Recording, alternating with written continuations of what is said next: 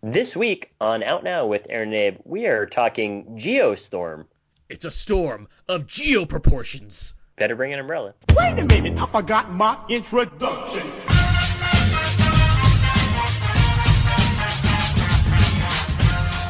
We are now recording, and this is Out Now with Aaron and Abe. I am Aaron, and Abe he's on his way. He is he's literally flying back from space right now. So we'll see if he gets here in time. Out Now is a film podcast where Abe and I discuss new movies weekly. We cover some various movie topics, jump into a mostly spoiler-free review, then jump back to other fun movie topics. This is episode 303. 303. See, Abe's not even here to appreciate the numerical palindrome that I just presented, but he'll be here. I'm going to recap this. You guys remind me to recap the fact that it's 303. Will do. Thank you. The main feature for this week is Geostorm. Chances are you did not see Geostorm this weekend, but we're going to review it anyway. It's not a great week for new releases at the theater this week. I say that No. I say that even knowing that the Only the Brave, the firefighter movie, got pretty decent reviews, and yet I didn't really feel that compelled to see it. I would have liked to. I'll probably see it eventually. I know Anna has some interest in seeing that as well, so we'll probably get around to it. But still, there was like what 5 new releases this week, and like one of them screened wide, the other kind of screened, and the others are just like, yeah, these are out also. But the one we chose to review is Geostorm, and that's what we got going. Joining me tonight to discuss Geostorm, we have from Lenoir Artour. He's close. He's closed the airlock long enough to be on this show. It's Terence Johnson. Hey everybody. And from Why So Blue, he's still wearing his beach attire after outrunning an ice wave. It's Bron Anderson. Hello there. Guys, it's good to have you on the show. How are you both doing tonight? I'm doing well. I'm doing as well as well. Well, good. Glad to have you here. Terrence, good to have you back after Mother. Apparently, you're still survived after all that. Yes, I did. I've been telling everybody that I know that they have to go see it, and so I've started to get more and more people going to theater, although it's only playing like one place now. So But if you still drive those per theater averages up by doing this, so I think it yes, works out. And Brad, good to have you on the show for the first time officially. We had you on for our fun Comic Con episode back in the summer, but this is your Yep, first official episode. I am happy to be here. Yeah, well, good to have you. Always, it's good to have new guests on the show and whatnot. And Mm. let's get this thing moving. We're gonna both get this moving and kind of stall to get Abe to be on the show before we get to the main review. So let's get to some show notes stuff real quick. First up, iTunes reviews and ratings. It's good to get those. It helps out our show. We've gone for 303 episodes, not counting the bonuses, which there are hundreds of. And it's great that we keep going, but it's also great to get new reviews and ratings. If you want to log into iTunes, search Out Now with Aaron and Abe, you can give us a star rating. That'd be cool. If you want to write us a little review, any series of words that ends in a period, that'd be great too. That shoots us up on the charts. There's some podcasts we're really looking to beat. I've been talking a lot to David Bax this week on Battleship Retention and I'm like, we're gonna outrace you on the iTunes charts. I haven't said that to him, although I have I've seen him this week. But what else? Our horror specials. Every October, we've been doing these special horror themed bonus episodes, and this year is no different. We've done 4 so far. We had our horror adaptation episode. We had our that second one, the tribute to George A. Romero and Toby Hooper. We did our Child's Play commentary, and this most recent one that should be out now by the time you hear this recording is our children's horror themed episode. So those are a lot of fun to do. It's fun to get Abe, Brandon, and whoever we get on that week, mainly Jimmy O. We had Maxwell on, and we had Scott Mendelson on actually for the Child's Play commentary. These are a lot of fun to do. There are these fun bonuses that are all themed around horror, based off being the month of October. And if you can find all those on iTunes and Audio Boom, they're fun to listen to. We still have one more left to go as well, which should also be that's another fun topic that I'll talk about when we get to it. But yeah, what else? Let's see. I'm gonna tease this right now. Last year, Abe, Anna, and we did a special Stranger Things themed nights episode. We did it where it was late at night. We had all just finished like watching Stranger Things fairly recently, and it was a lot of fun to do because we were both very tired but very excited to talk about Stranger Things. So it was kind of nonsensical, but also one of the most entertaining podcast episodes we did. That will probably happen in some form or another again with season 2 arriving very very soon. So yeah, look out for that as well because we drop the nights just when you're not expecting it because that's how we like to do it. Okay, let's move on. Let's get to know everybody. Each week we ask each other a question or two, try to set the tone for the podcast, or better get to know everybody. And since I'm the only one here right now, I will ask my question. Guys, what's a weather-based disaster movie that you still want to see? Oof. Hmm.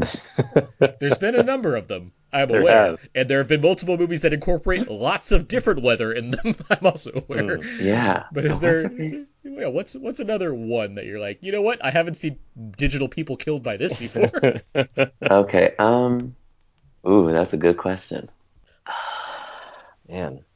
This is. I know. I'm trying to think because I feel like Geostorm got away with a weather-based natural disaster in the movie that I was like, this isn't really based on the weather, Hmm. but that's a good question. I have one that's not quite weather. Okay. It's Okay. locusts. Oh. Locusts. What if like like just a storm of locusts overran like not just a farm but like a whole town and there's just like Hmm. eat just grasshoppers everywhere Not like just a plague. it's like Okay. exactly like a plague. Yeah. Wasn't there? There was that one movie that had a bunch of plagues in it that had a There's a locust scene. yeah that's the it's that Hillary Swank one. Yeah, that one. The The reaping. reaping, Yeah. yes. Which I saw. I think I saw like the last 20 minutes of it on HBO. I never seen the whole thing. I've seen parts of it, but I saw like the last 20 minutes of that on HBO, and it's crazy. The places Yeah. that movie does not end the way I would have expected it to. Like it has some like I believe there's like demons and stuff. It's like it is Yeah. wild. I Oh. saw that movie when I went to Peru Perfect. when it came out. Yeah. What is Uh, a natural disaster? Let me. I mean, we've had movies for so many things. Uh, Have we had a good sinkhole? Well, let's see. Uh, There's Joe that's great. Dante's The Hole, but no, not a good sinkhole. But yeah, you're yeah, I literally, like potholes that just get out of control. yeah. Like it's a city Let planning me go. problem. Hmm. It's up to the mayor and his team of aides to stop this. That sounds like an episode of The Mayor on ABC now. Oh, nice. Yeah. I like this sinkhole. Like mainly because I'm just brainstorming on it right now. Like Yeah. it's a very fixable problem, but for some reason it's overrun the town. Yeah. They just like let it go. They're like, I'll just drive around the sinkhole. It'll be fine. One day it wasn't fine. A whole school bus is trapped in the sinkhole. I mean, yeah, that the drama there would Yeah. be like you never know How far does it when. go? Well, it's only like 20 feet down, but still, we shouldn't have this. Like, Hmm. Yeah. the granite company's closed. We can't fix the sinkhole in time. For me, I think something, like the core is super ridiculous where like the Earth's core stops spinning and all the weather effects happen. Maybe if we had like the Northern Lights that go rogue, that would Oh, be Okay. Aurora like, Borealis Deadly yeah. on sci-fi this fall. Exactly. It would fit By, in right by like the way, perfectly. we don't speak ill of the core on this podcast. Oh, oh, oh, I mean, It is a brilliant film. Ooh, yeah. I don't. No, yeah, Yeah. it had performances and it was on film. So You're gonna fit right in with this show, Bron. I'm telling you right now. It is definitely a film. There you go. I think we've covered this, guys. I think we have what locusts, sinkholes, and what did we just say? the Northern And the Lights Northern are, Lights. yeah, The Northern the, Lights. the deadly Northern Lights. Yes. All right. Well, with that out of the way, that's how you play. No, everybody. Let's move on now. Let's get down to quickies. TM. Each week in Out Now with Aaron and Abe, we have a movie we talk about quickies. That's just how we do things, Brown. I say things really quickly, and you barely understand it. I like it. Yeah, but I'm going to start with you. What movies have you seen this week? Oh, okay. I had like a little horror movie triple feature kind of thing. I watched Blood Diner, which was ridiculous, like in a great way. Just What is Blood Diner? Because this it is is not what. 1987 like schlocky like horror movie, very low budget. It kind of is about these guys that were kids, and their uncle was part of some cult that wanted to bring back this goddess, and they grew up and their uncle dies. They grow up, they dig up his brain and eyes, and then it sits in a jar and talks to them through how to resurrect this goddess. None of this is But involving a diner so far, but keep going. yeah, exactly. Okay. Well, they run what is presumably a vegetarian restaurant, but it's actually that they're serving people that they've been killing, Okay. and it just goes off the rails. Like it's completely like bonkers the whole time. It's It's not. It's you say that as if like, oh, so it starts on the rails and then yeah, and it no, proceeds I mean off. the opening scene is them playing with toys, and like the uncle bursts in carrying a machete, tells them that they need to like listen to the goddess thing, and gives them some necklaces, and then goes out and gets shot by the cops. And then it's like 20 years later, they're digging up his dead body. Okay, That's like the next scene. It moves quickly, and you don't get a lot of time to understand it. But but it's I don't still know. well paced. That's what I'm Oh, hearing. yeah, it's quick, and I mean, I enjoyed it. It was the point was like we were watching some pretty terrible looking movies, and it was a lot of fun. It was something you can laugh at with your friends and get baffled by, because it just veers off in crazy directions here and there. So what's next? I also watched a similarly 1986 schlocky horror movie called Terror Vision, um, like television but terror. Hmm. Uh, This one I uh, have heard of. Yeah, okay, yeah. Monster gets beamed into this television and starts terrorizing a family, and it also it goes off the rails at one point, but that's sort of how it goes, I guess. It actually has some pretty impressive like makeup effects and things for how like bad the rest of the movie is. Hmm. Worth a watch, actually. I really enjoyed that one. I think the most out of the three. The third one was a movie called Black Roses, 1988. It is produced and directed by the same people who did a movie called Rock and Roll Nightmare. It's like Oh, Canadian like metal horror, but like uh like not like glam metal horror. glam It rock. was it was terrible. With like very little redeeming features, other than maybe the main character's mustache was definitely worth rooting for throughout the whole movie. Yeah, So that completed the horror trilogy movies you That was watched that was recently. the horror, that was the horror. I also watched within the last week I watched Escape to Victory, the like 1981 John Huston soccer prison camp movie. Oh, that's the one with Michael Caine and Sylvester Stallone. Yep, yep, Yes. And Pele's in it as well. Yeah, Yes. A it soccer was very prison camp? yeah. They're in a Nazi prison camp, like prisoners of war, and the Nazis get the idea to have like an exhibition game between these prisoners and the not and like the German national soccer team Yeah, to like like boost. it's like the longest yard except with World War II. Exactly, it is. Jeez. It's soccer, and it was really good. It's like a legitimately great movie, Well, it's a and I John Huston film with Michael Caine and hope Sylvester Stallone and it's Pele. hard to go wrong there. Yeah. And yeah, it was great. I, I was trying to think of why this film was stuck out so quickly in my. It's because I just saw Nighthawks. Oh, I got the Shout Factory Nighthawks Blu-ray, which had Stallone, and he was. It was the film he made like right after Nighthawks. It was uh, Victory, and so there was like interview. I was reading interviews with like I think Ebert with Stallone about Nighthawks, and it was while he was on the set for Victory, like oh, making the wow, movie. that's cool. But yeah, it's the kind of that's a movie that no one talks about. So it's Yeah, like so when you yeah, say like Michael Caine and Sylvester Stallone were in a movie, wasn't it Get Carter the remake? right, No, it was the right. soccer movie Victory, directed by John Huston. Totally weird, but it works. The movie works really well. It's well made and great, and everyone should see it. Is that were you streaming that or was that on Blu-ray or something? Streaming it. Okay. Yeah. Terrence, how about you? What have you seen recently? Um, I saw The Babysitter Oh, the Netflix, the on McG Netflix. joint. Yes, which was so ridiculous, but also really great by the end of the movie. I loved how they set up all of the various set pieces and murder weapons and things that we would be dealing with throughout the film without me realizing all of them. I Um, want to assume you went in blind on this, right? I Is that? went, I had an idea. I made my roommate watch it with me, Mhm. because he has a habit of coming into the room when I'm watching things and asking me endless amounts of questions about the thing that I'm watching. So you're like, let's Oh, stave off this right away. So I was like, you might as well just sit and watch this because he had no idea what it was about. I sort of knew. Um, and it was a good time. It's fun. I like when movies realize that they're stupid and play to the strength of being dumb fun. Um, and this one did. I also saw Wind River. Had you not seen Wind River yet?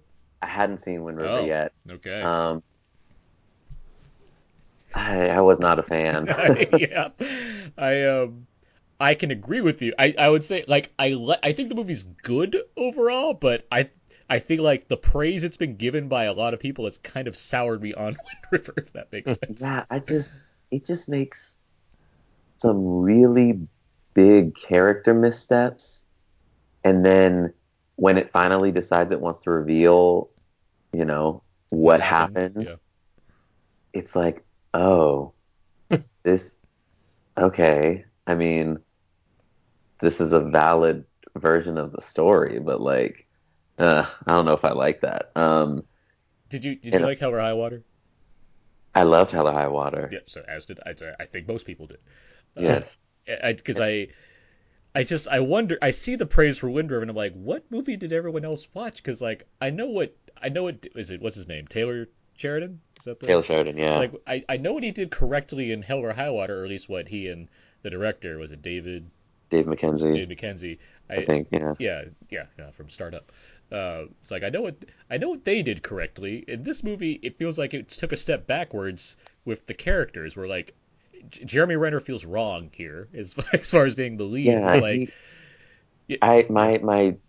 my suggestion, my armchair reboot of Wind River suggestion was you put Jeremy Renner and Elizabeth Olsen's character, you put a Native American actor in his role, and then like see how the story would have turned out. Because like Elizabeth Olsen was her character was the thing that bugged me the most Oh yeah, because easily. I mean in Sheridan in Sicario did something really interesting in terms of like a woman being in a male dominated field and having to navigate that space. Like him and Denny Villeneuve combined to do something really interesting. And here it's just like she's just awful from the moment she Well, yeah, is on like screen the and for no character, yeah, reason. the character Blunt's playing. It makes. I mean, she doesn't do things wrong. It makes sense what she's given. I think, and that there's you can argue about how her role is kind of displaced eventually. I would Yeah. say because the movie's title is Sicario, which means hitman, I kind of get why it's about Benicio del Toro more. But in this movie, in Wind River, it's like Elizabeth Olsen, she's just terrible at her job all the time. It's like you're fresh from the academy, I get that, but it's like you wouldn't be doing like these basic level things like this poorly. And it's just like she has no Yeah. compassion when she's talking to people. That She doesn't check. Like I know how to check your corners just based off of watching movies. So she should know how to check her corners when she like walks into a room. There's just little things like that where it's like you're a terrible FBI agent. yeah, I think what it turned me off was what like it started from the first conversation that she had with the guys Yeah. where like she had a line in there about being okay with being out in the cold despite being poorly dressed. And then, like, two sentences into the conversation, she was like, "So, are we going to have this conversation inside or not?" And I was like, "Well, which one is it? Like, are you trying to be super tough and brave the cold, or do you want to tell them how rude they are for making you have this conversation outside?" And it just started from the, but yeah, it was bad. There was a Teen Wolf reunion though, which was pretty funny within the movie. Ian Bohen and Matthew Del Negro were uh, both cast in Wind River, so that was funny. And then You mentioned I the right. thought, I want to keep on this because we never did a yeah, Wind River review, and we never really got to talk about it in the show. But it's gotten a lot of praise, and I'm very curious what it's going to do come I award don't. season. And it, I could see Jeremy Renner, like everybody saying Best Actor is weak if they which would bug me. pushed him, but there's just not a lot of there. There is, There's and you mentioned like Castleman and Native American. It's like the movie's bending over backwards, to be like, well, he used to be married to a Native American, so it's yes, okay because he's part of the tribe technically. He's just he's not. It's like you couldn't just find a Native American. It's not like this is a big blockbuster. You got to sell it to people. It's like people are gonna if they say writer hell or high water, you put a couple stars in there, or you reverse the role, or what have you. And if you say the words "I couldn't find a Native American actor to fit the role," it's like this movie's chock full of Native American actors. yes, So like you could, great ones yeah, too. like Gil Like Birmingham could have easily played the Jeremy Renner character. That's a guy you already yeah. know from that other movie. If you want to go by based off what people you can sell people on, it's Well, like just in Martin Sensmeyer, who played, the thug Yeah, yeah, yeah. that like dragged him. Hmm. He was just in Magnificent Seven. I think he would have done a great job with that part. But yeah, it just Jeremy Renner was doing some interesting work. I will say that, but it was just like, Well, he's good. Like he's a good actor. Like I don't. It's like I yeah, don't. what I it don't. boiled down to Yeah. when they had the flashback to show you what actually happened to this girl and in the situation with her boyfriend, and I was just like, really? Like, okay, sure. Like that's all right. That's what you wanted to do. That's fine. It just was unnecessary. It takes like the most. It takes the. I mean, and it's not a good situation, but it takes like the most easy way out, kind of as far as like, okay, Yeah. it just one night kind of went this way. Like that seems like it's like all right. That's Yeah, and not even, and it's like it was unexpected, but it was also really stupid. yeah, Because I was like, why were they even there?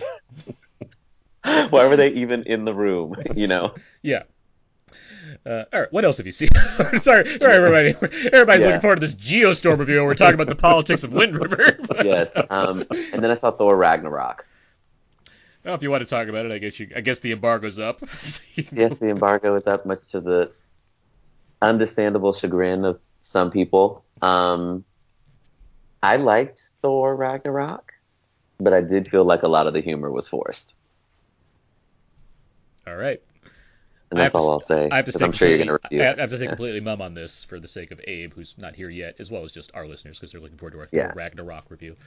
But I okay, mean, definitely go see it, it is but definitely a Marvel movie that is entertaining. it's, it's the thing right yes, there. Perfect. All right, is that it? Is that all you got? yeah, that was it for this week. All right, I've seen a number of things this week, and I will start with one of the other major releases of this week. If you thought Geostorm had the lowest Rotten Tomatoes score of the week, you would be wrong, because 13% was not low enough. Two other movies managed to get lower. One was Boo 2, A Medea Halloween, which I feel like should be called Boo, A Medea Halloween 2, but we don't need to focus on that part. Tyler Perry's seventh number one opening film. Yep. Ugh. Hmm. As as Tom Hanks once said, if I can go to a place where I can laugh and pray, I'm thinking like I'm gonna. I feel like he said something along those lines in Saturday Night Live last year. Anyway, the other film with a whopping 9%, so it beat out Boo 2, was The Snowman, starring Michael Fassbender. This is not a good movie. This is a terrible movie. One of the worst movies I've seen this year. It's the kind of thing where it's not frustratingly good bad. It's not bad in a way where it's like, well, these are some choices and I'm going to stick along for the ride, much like a movie we might be talking about in a few minutes here. It's just like it's not incomprehensible because I'm an adult and I know how to decipher what a movie is, but it's so bafflingly poor in all of the choices it's made. And I know the director, Thomas Alfredson, who directed Tinker Tailor Soldier Spy and Let the Right One In. I know he's made a big ruckus this week about how it's like, well, we didn't get to film most of this, like 10 to 15% of the script, and there's a lot of rushing in the production and whatnot. It's like, okay, well, yeah, sure, that means okay, the story, there's a lot of holes there and motivations don't seem clear, but I would at least feel like the style, like some sense of style would come through. Like you see a lot of these kind of serial killer thrillers that are made in the mold of Seven and others since the early '90s when things like that were mid '90s when those kind of movies came out and kind of set a template for things to come. And this just doesn't have anything, which is surprising given the director involved, who's made some really interesting like looking movies. It's set in Norway, which is just a gateway to see some really cool landscapes or whatnot. Even that, it just never nothing ever registers. Like it doesn't have any real rhythm to it. There's like no tension here. The it's a serial killer film, and yet there's no real suspense build up into either seeing kills happen or seeing the aftermath where people are discovering these things. They just kind of matter of fact appear. It's like, yep, there's a snowman. It looks grimacy, and there's a head somewhere. It just there's nothing here that makes it entertaining. Fassbender does what he can because he's Michael Fassbender. He's incapable of giving a bad performance even if the movie's terrible, i.e. Assassin's Creed. Mhm. Um, but it's just a mess of a movie. And by the time it reaches like its climax, you're like, oh, that's who like he so. I'm sorry, I'm scattered as much as the movie is, but the film the film is it's based off a novel, a series of novels starring the character Harry Hole. That's his name, Detective Harry Hole. Harry Hmm. Hole. Yes, Harry. I Now in Norwegian it's pronounced Hoel, which makes sense. But in Oh, this movie, which strips away any sense of Norwegian whatsoever, like everything is English in this movie. Like even the characters, they have like a vaguely European accent. It's not really mm, pronounced. But oh even like the no. writing, even like the writing on the walls or on signs is completely English. It's the weirdest choice. Like it's like they've completely neutered this film of anything that's not like not English in some way. But so the character Detective Harry Hole, he's he's ugh. I haven't said this name out loud by the way Oh since boy. until I doing am. this podcast. So now it's even funnier than just Yeah. reading it. It's just so terrible. But It's so terrible. Detective Harry Hole, he's supposed to be like a detective who has like 8 novels. There's like 8 novels of this character. He's supposed to have the kind of the mind of a Sherlock Holmes type character or whatnot. But in this film, he's just like this drunk guy who's a terrible cop, and he's partnered up with Rebecca Ferguson from Mission Impossible, um, and he has no like real skill. He just kind of walks to a scene, kind of interrogates people. She's a better cop than he is, and she has some personal stake in like this case involving this Snowman killer. And there's like by the time it gets to a climax, they've removed her completely from the situation. Like she doesn't even matter, despite what I thought would matter given her personal involvement. And the Harry Hole, he just kind of pieces like one and two things together. He's like, oh wait, this and this, oh, solved it, and like, and go to cut to an action scene and things happen. Like it's just it's so bafflingly bad that it makes me wonder. It's like this movie needed to come out now. Like if they couldn't make they couldn't film all the script. There were plenty of production problems along the way. Like it was supposed to be originally directed by Martin Scorsese, and he walked off, and then Alfredson came on. It's like was Universal like, well, we still got to release this. I mean, there are 4 other movies opening this week, so what else can we do? We can't Yeah, delay it. That wouldn't make sense. I don't understand how they didn't shoot 15% of the script. Yeah, Like, right. That's baffling to me. That's like how yeah, does a production move that way? Where it's like, well, yeah, and then he was like, "Oh, well, we had to find an edit." I was like, "Was there no money for reshoots?" Like, well, jeez. it I I don't know what the cause is. It's like no one's it's like, oh man, they're gonna make a Harry Hole film finally. We gotta make sure we get this out before the anticipation dies down. And yet here we are. Like, this is what happens. They couldn't wait to get this one out, and now you have this terrible movie. And any fans of the books, I'm sure are gonna have to wait a lot longer until Amazon picks up the Harry Hole adventures to get more of these. Um, this never stops entertaining me saying Harry Hole, by the way. It is a funny name when you purposely remove the accent from it, which they did for this film, so it's not my fault. But yeah, no, The Snowman, it's a terrible thing. Don't see it. I saw better movies in addition to this. Let's see. Let's start with Wonderstruck. That's the new Todd Haynes film. Um, I did not know anything about this one going in, other than the fact that it was a Todd Haynes film. It had a couple stars in it. And midway through the movie, I was having this feeling. This feels a lot like Hugo, which is a movie I really like. And by the end of the credits, sure enough, it is from the writer of Hugo. It's based Oh, off a book by Brian Seltzer. Um, Not Brian Setzer, because he has an orchestra. I believe it's Brian Seltzer. Right? Let me see. Make sure. Selznick, Brian Selznick. There we go. mm. That was close. Yeah, he who wrote The Invention of Hugo Cabaret, and he wrote this book and wrote the screenplay for it. And I was like, oh, okay. And I like this film. It's this kind of dual narrative story involving 2 kids. One's in the 1920s, one's in the 1970s, and already right there you get a great looking film because Todd Haynes likes to make very nice looking movies, and he certainly does so by having 2 movies set in 2 different time periods. Um, and the 20s segment, by the way, is in black and white.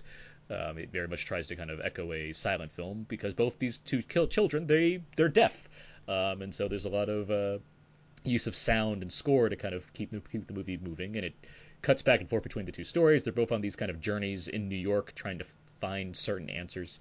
And I liked it. I liked it quite a bit. I enjoyed the film. It's different for Todd Haynes for sure. It's a a kids film Mm. essentially, or at least a kind of a more family friendly film than something like Carol. But I enjoyed it quite a bit. Yeah, it works out that way. Let's see. 2 other movies I saw. One is The Square. Have you guys heard of The Square? The Square? I'm seeing that tomorrow. I'm Uh, supposed to see that later this month. yeah, that is the new film from, is it Renee Osted, I believe? It's the director of Force Majeure, which was a popular. Is that Norwegian also? Or no, it's Swedish. I think it's Swedish. Scandinavian. We'll go with that Hmm. for now until Hmm. I look it up. But Force Majeure, that was a really solid kind of dark comedy from a few years back. This is its follow up, which won the Palme d'Or at Cannes, I believe. Um, and it's also, it has a kind of darkly humorous energy to it, where it goes into modern art. I'm not going to go too. You guys are going to see it. I'm not going to go too far into it, but it goes into modern art and kind of dissects that culture, as well as the life of the curator that runs a modern art museum in God. Now I want to know. Is it Norway or is it Sweden? I really want to know. All over this week. It's Sweden. Yeah. Okay. I thought so. Okay, but it's quite good. I really enjoyed it. I think it. That's the kind. Ruben Ostlund, by the way, is the director. Ruben, not Renee. Okay. Um, but no, it had, between that and Force Majeure, I very much like the kind of sensibilities this director has, that the writer director has, as far as mixing drama and comedy. It's kind of a satirical comedy this time around, but it's quite good. Awesome. The last movie I saw is Brawl in Cell Block 99. Have you guys heard of this one? I saw a trailer for it. This is the Vince Vaughn starring film from director Hmm. Craig Zoller, who directed Bone Tomahawk a couple years ago. This is follow up where it has Vince Vaughn as a former boxer who gets fired from his job, and so he goes into kind of crime, gets caught, and then goes to jail. And he's forced to perform a task for various reasons.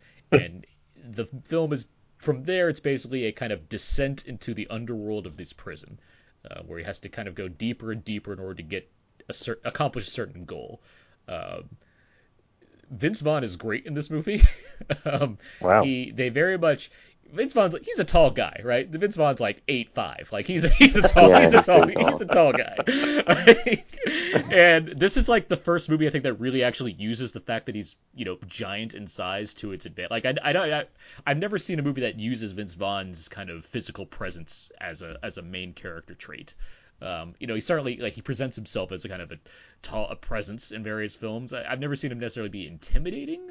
I've certainly seen I've seen him be somewhat apprehensive, to say the least. But he's back in drama mode here, which he hasn't been in too much lately. It's a lot more comedies. Every now and then he kind of does that again. He was Um, in that second season of True Detective. That that's was, Yeah, that's true. There you go. Yeah, that was like one of those, like, let's try to do this. Let's see how that yeah, works. The thing I tried to scrub from my mind since I yeah. watched it. Oh, totally. Yep. That's certainly a season of television that we all saw. Um, but yeah, this uses his size to it's like to the film's advantage, because he's supposed to be like this big hulking guy that can kind of take down anybody that gets in his way. And the film certainly presents that. If you note Bone Tomahawk, you know that the director is not afraid to shy away from some really brutal violence, but also knows his way around some pacing, as far as very Mm. deliberate pacing. And this film very much follows suit, despite not being a western, just being kind of a prison movie instead. It takes its time to kind of get going, and it continually ramps up as it goes along, as far as the way very gory action presents itself. I like the movie. I wouldn't say I love the movie. And I kind of had similar issues to Bone Tomahawk, where I feel like it's just a bit too long. Where I think it really prides itself on taking its time to get to certain situations, and despite the really good performances in both movies, I think the results are excessively gory in a way where it's like, okay, I don't know if I quite needed that much, but Mm. I like what you're trying to do here. And but that said, I'm still admire what Craig Zoller. Yeah, S. Craig Zoller. Okay, I got that right. All right. I like what he's tried to do here, and I look forward to whatever he does next, because I'm certainly intrigued by his filmmaking kind of work so far. But you do get a really good Vince Vaughn performance at it, along with some other. You get like Don Johnson in this film, and Mm. he cares. Like, it's not like one of those throwaway, like, let's just get Don Johnson in here for fun. It's like he's actually given a performance. He's playing kind of an intimidating prison warden type character. Awesome. Um, but yeah, it's certainly built for like a cult audience in the same way that I think Bone Tomahawk is, where they it's a nasty little movie as far as the kind of the violence and the use of the prison landscape and Vince Vaughn of all people. Um, Whether or not I need to see Vince Vaughn in these kind of roles more, couldn't tell you, but we'll see what happens. Well, the Uh, trailer's cool. It just has him beating up a car, which yeah, is awesome. which he did for real apparently. Like they staged the car to be a certain way, but he just did that. He just beat up a car. Yeah, Like, yeah, with his bare hands. It's awesome. yeah. But yeah, that's on streaming now. If you want to see Brawl Cell Block 99, that's you can rent that like anywhere on iTunes or Amazon or whatnot. Cool. And the babysitter, that's on Netflix, right, Terrence? You can watch that. Yep. Mick G's the babysitter. Um, so yeah, all right. That's Out Now Quickies. TM. Let's move into trailer talk now. This is where we talk about one of the newest movie trailers of the week, what we thought of it, when it's coming out, and what have you. And this week we have Tomb Raider. The I get the I it's weird to say remake. The reboot, the new Mm. adventure of Tomb Raider. Hmm. I guess we've ditched Angelina Jolie, where that's been a while ago, and she's not doing no Tomb Raider movie again. And now we have Mrs. Fassbender herself, Alicia Vikander, as Lara Croft. And it's both a reboot. It's a reboot of the Tomb Raider film franchise, but it's also based off the reboot of the game series Tomb Raider. Yes.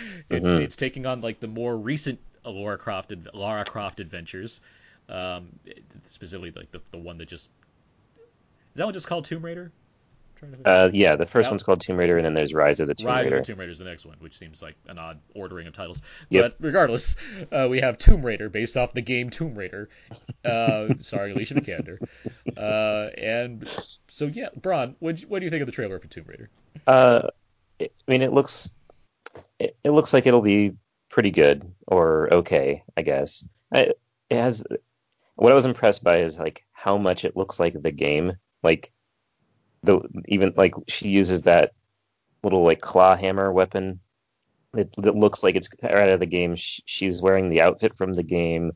There's like an island that they crash on with a boat and people that look like it's just like, which isn't necessarily a good thing when you try to make a movie or a video game movie and try to do too much like the game because then you're just like, well, it's half fan service, half like, well, I'd rather just be playing the game. But it looks like it could be a lot of fun. It's got the similar to what the game did, which was like make it more brutal and kind of get her back to her dirty roots of like raiding tombs instead of it being kind of this like jiggle fest that Tomb Raider may have turned into by the end of its like original run.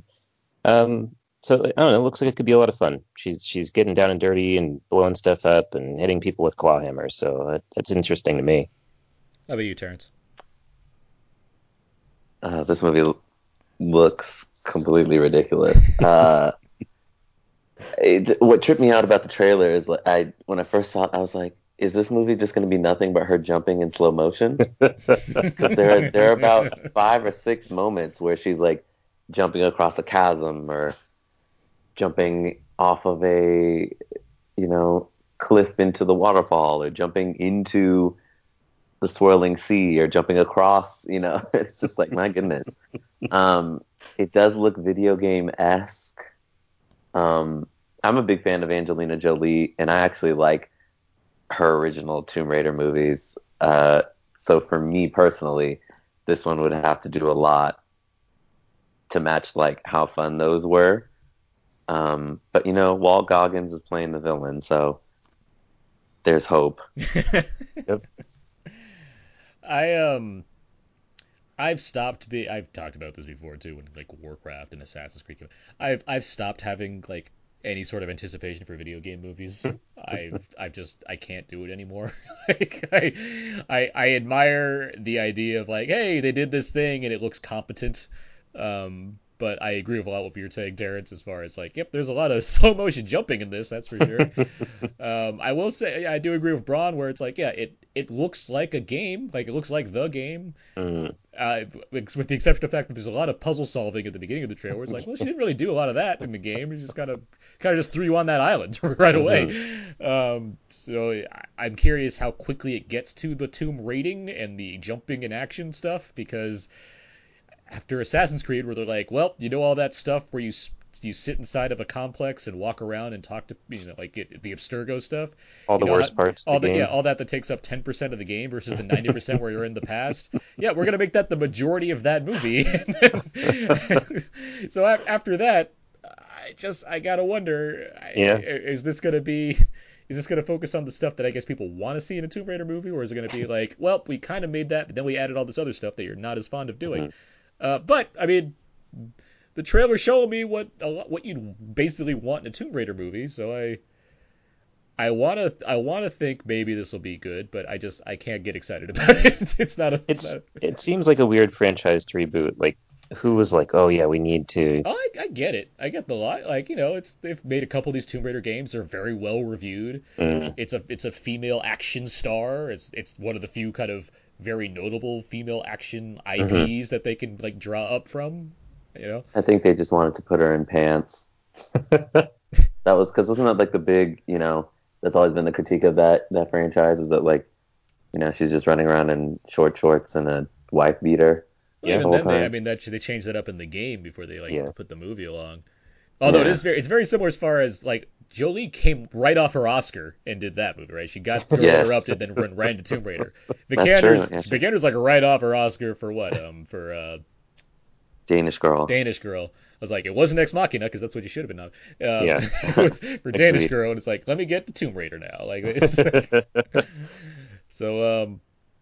Yeah, well, I'm certainly in a will see mode. Obviously, I'll see it because it'll be a big Warner Brothers movie. We'll do it on this damn podcast, but still, it needs to do a lot more to be like, yep, I'm finally excited about the Tomb Raider movie. Although the Walton Goggins touch does help, I'll give it that. Walton Goggins makes things nice. Even like Nick Frost pops up there like a second in that Oh trailer. It's yeah, like, oh that's yeah, right. He's that's like nice. the Yeah, he gunsmith does. guy or whatever. Yeah. You see, we all just related because I said Nick Frost. So clearly the movie Yeah. has something going for it. Yeah. Like, it's, I'll see it for it's Nick like Frost. that's a fun face to see in Yeah. this movie. Why not? Tomb Raider arrives in theaters March 16th next year. So get ready. Plenty of time for another trailer to totally ruin everything. Yeah. Yes, exactly. All right. Um, well, with that in mind, we're going to get to our main film review for Geostorm. My access has been blocked. So satellite has a bad comm. That happens. Not a satellite. All of them. This wasn't a malfunction. It was intentional. There's potential for catastrophic weather events on a global scale. A geostorm. We have to shut the system down. The only one who has the kill codes is the president. I need your help. You're soliciting a Secret Service agent. Seriously? We're kidnapping the president in a self-driving cab. Jake, if you can't stop it, no one can. 3, 2, 1. Come on, baby. That should have been some of the trailer for Geostorm. After writing and producing a couple Independence Day films and some other notable films for director Roland Emmerich, Dean Devlin decided it was his turn to destroy thousands of digital extras through some phenomena. In the case of Geostorm, it's due to a system of satellites that was designed to control the weather, only to be taken over for nefarious purposes. I'm getting ahead of myself, though. The film begins with Gerard Butler, who stars as Dr. Jake Geostorm, obviously, the architect behind the satellite system. Jake is fired due to being a tough guy who doesn't listen to anybody, so Jake's brother, Max Geostorm, respectively, takes over. Their names aren't Geostorm, but it's just way more entertaining to me if their last name was Geostorm. hmm Years go by, and suddenly things start going wrong. Weather starts attacking people, and it'll be up to Jake to fix it. Oh, and President Andy Garcia may be under attack, but Secret Service agent Abby Cornish will be around to help. Let's start with Terence. Terence, as I recall, I knew you were going I to. was a little bit more excited about Geostorm, boy. You smacked down my excitement for Geostorm, saying it looked like trash. Never mind the fact that you raced out to theaters before I was able to go to see Geostorm. You saw the movie right away on Friday. What are the results of this perplexing tale here? What did you think of I this did movie? go to the first screening at the movie theater. You're right. I had a movie pass. Well, I wasn't wrong about it looking like crap. Um, I think, it's bad, but it's like harmless bad. I when I left out of the theater, I said I wish it would have been dumber or gone even more bonkers. Which is impressive because the movie is very dumb. Let's say that right up Yeah, front. This is a very but I dumb feel movie. like they play everything so straight, you know, like even as things are being crazy, it's played pretty much like straightforward, and I think it needed a little more reckless abandon, a little more chewing of the scenery, uh, to make it more. I would have had more fun with it. So like, it was bad. Gerard Butler, I just don't know. Um, We need to bullet point some of these facts because there's some deep points I want to get to about the things you're saying right now. I I feel like this is his second best performance, Ever? but like Wait, they what's really his first best Yeah. performance? Hold I on. guess I 300 guess because that's 300. What it's did this beat out? What was in contention for best performance? I don't I haven't seen much of him, and that's for a reason. Well, the correct answer is Gods of Egypt. Keep going. But I Okay. will say that Abby Cornish was everything, and I wanted to see more of her on everything to do with and the girl from Atlanta, Yeah, what's her name? Zazie Beetz, Zazie Beetz. Yes, she's gonna be in those the two. she's gonna be in the Deadpool sequel as well. Yeah, they made the movie for me. Every time they were on screen and doing stuff, I was like, "This is really fun."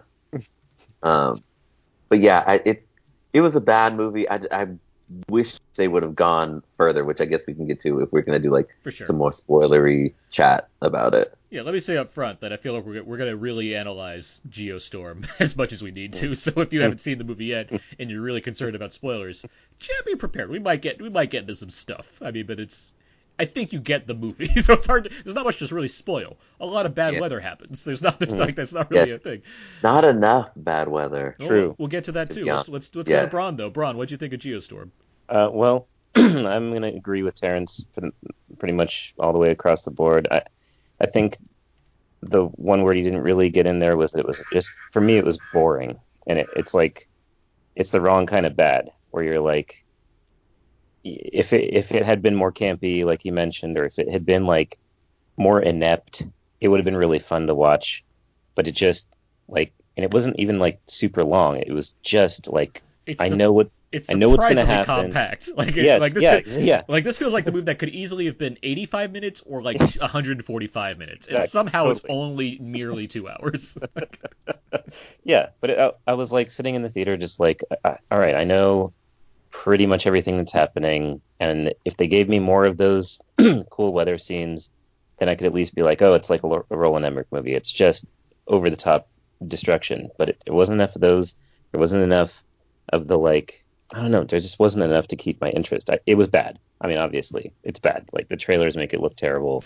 It's not a good movie, but it's not bad enough. And I really wish it had gotten to the point where I could just be like rolling in the theater, like laughing at its total incompetence, and I just didn't get there.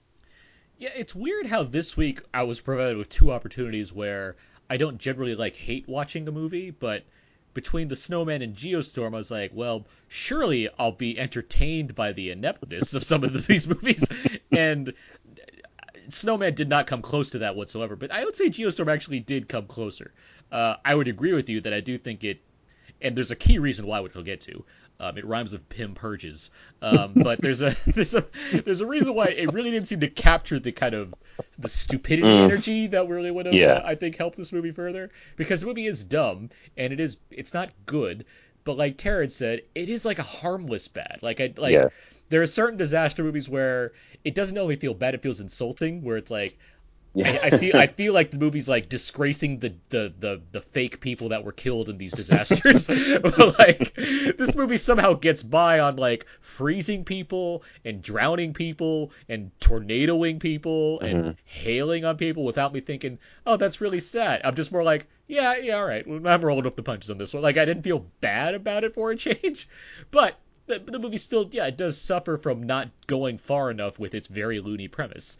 I mean, Yeah. this is a movie that literally spells out weather for you as far as, hey, we have a system where we can control the weather, and that goes wrong. And so we're controlling weather the worst ways possible. So you feel like you should get a lot of really bad weather in this movie.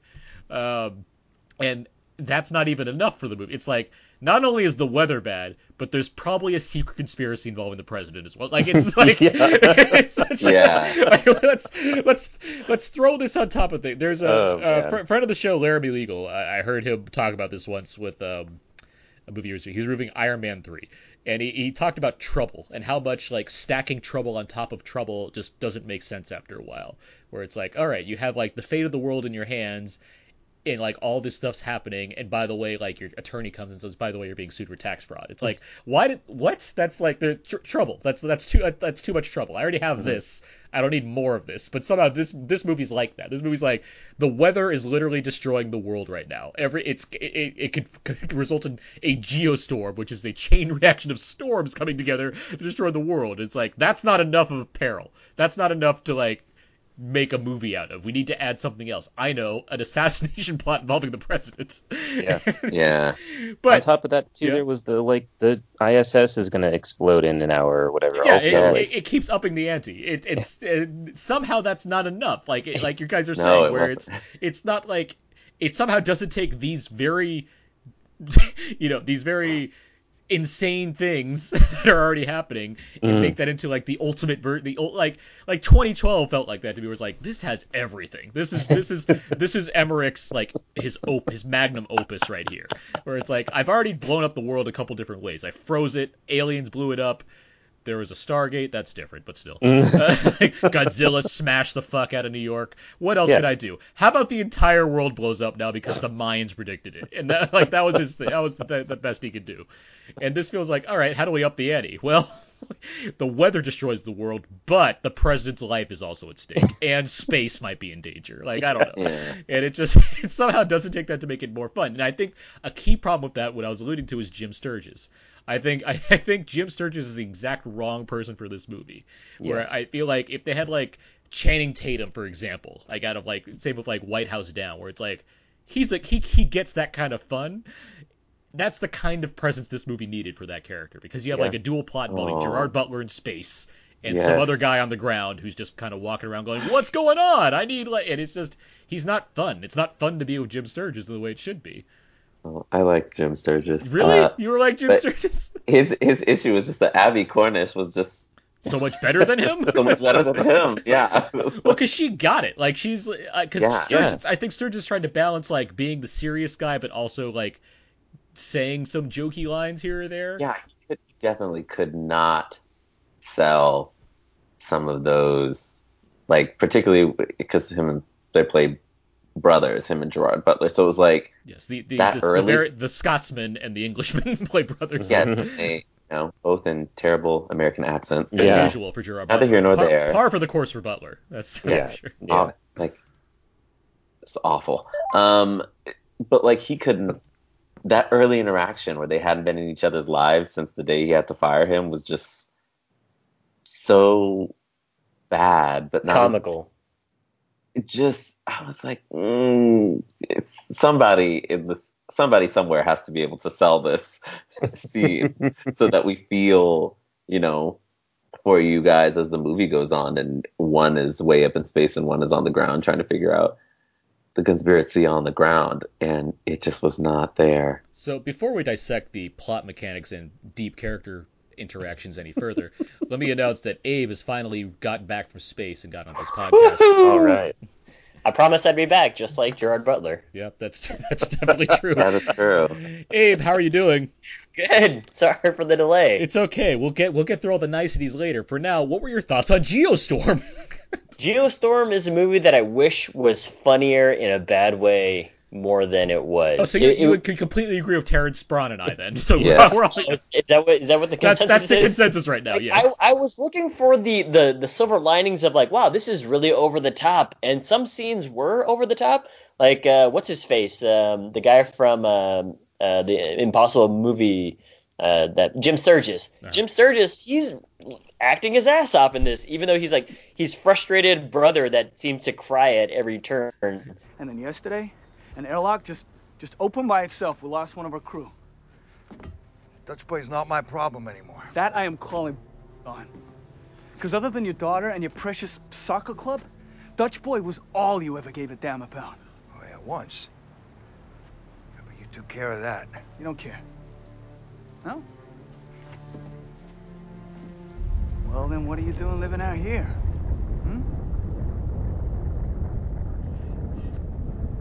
See, Terence was just arguing with me that he likes the Jim Sturgis performance. I'm less enamored with Jim Sturgis. Jim Sturgis is giving it. Well, I'd like to say that a lot of the actors are giving it their all. Even Gerard Butler's daughter, I was like, "Whoa, what's going on here? What movie am I watching here?" Yeah. But on the whole, it's.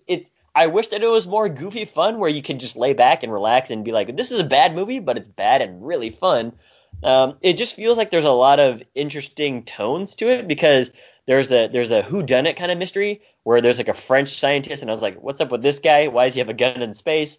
Then there's Gerard Butler, where it's like, well, he's like the coolest guy alive apparently, and then Abby Cornish is really cool, and then President Andy Garcia. Andy Garcia, yeah, President Andy Garcia is there. You know how I know President Andy Garcia tried for this movie? He shaved his beard. Like that means the one that he had from Passengers, the one that he had from everything post 1994. Like it seems like he's always had a beard since then. Like, but what I like about the movie is that it's very matter of fact. Like it just there's no interpretation for the audience to do. It just literally cuts from scene to scene, giving you exactly what you need to know. Project Zeus.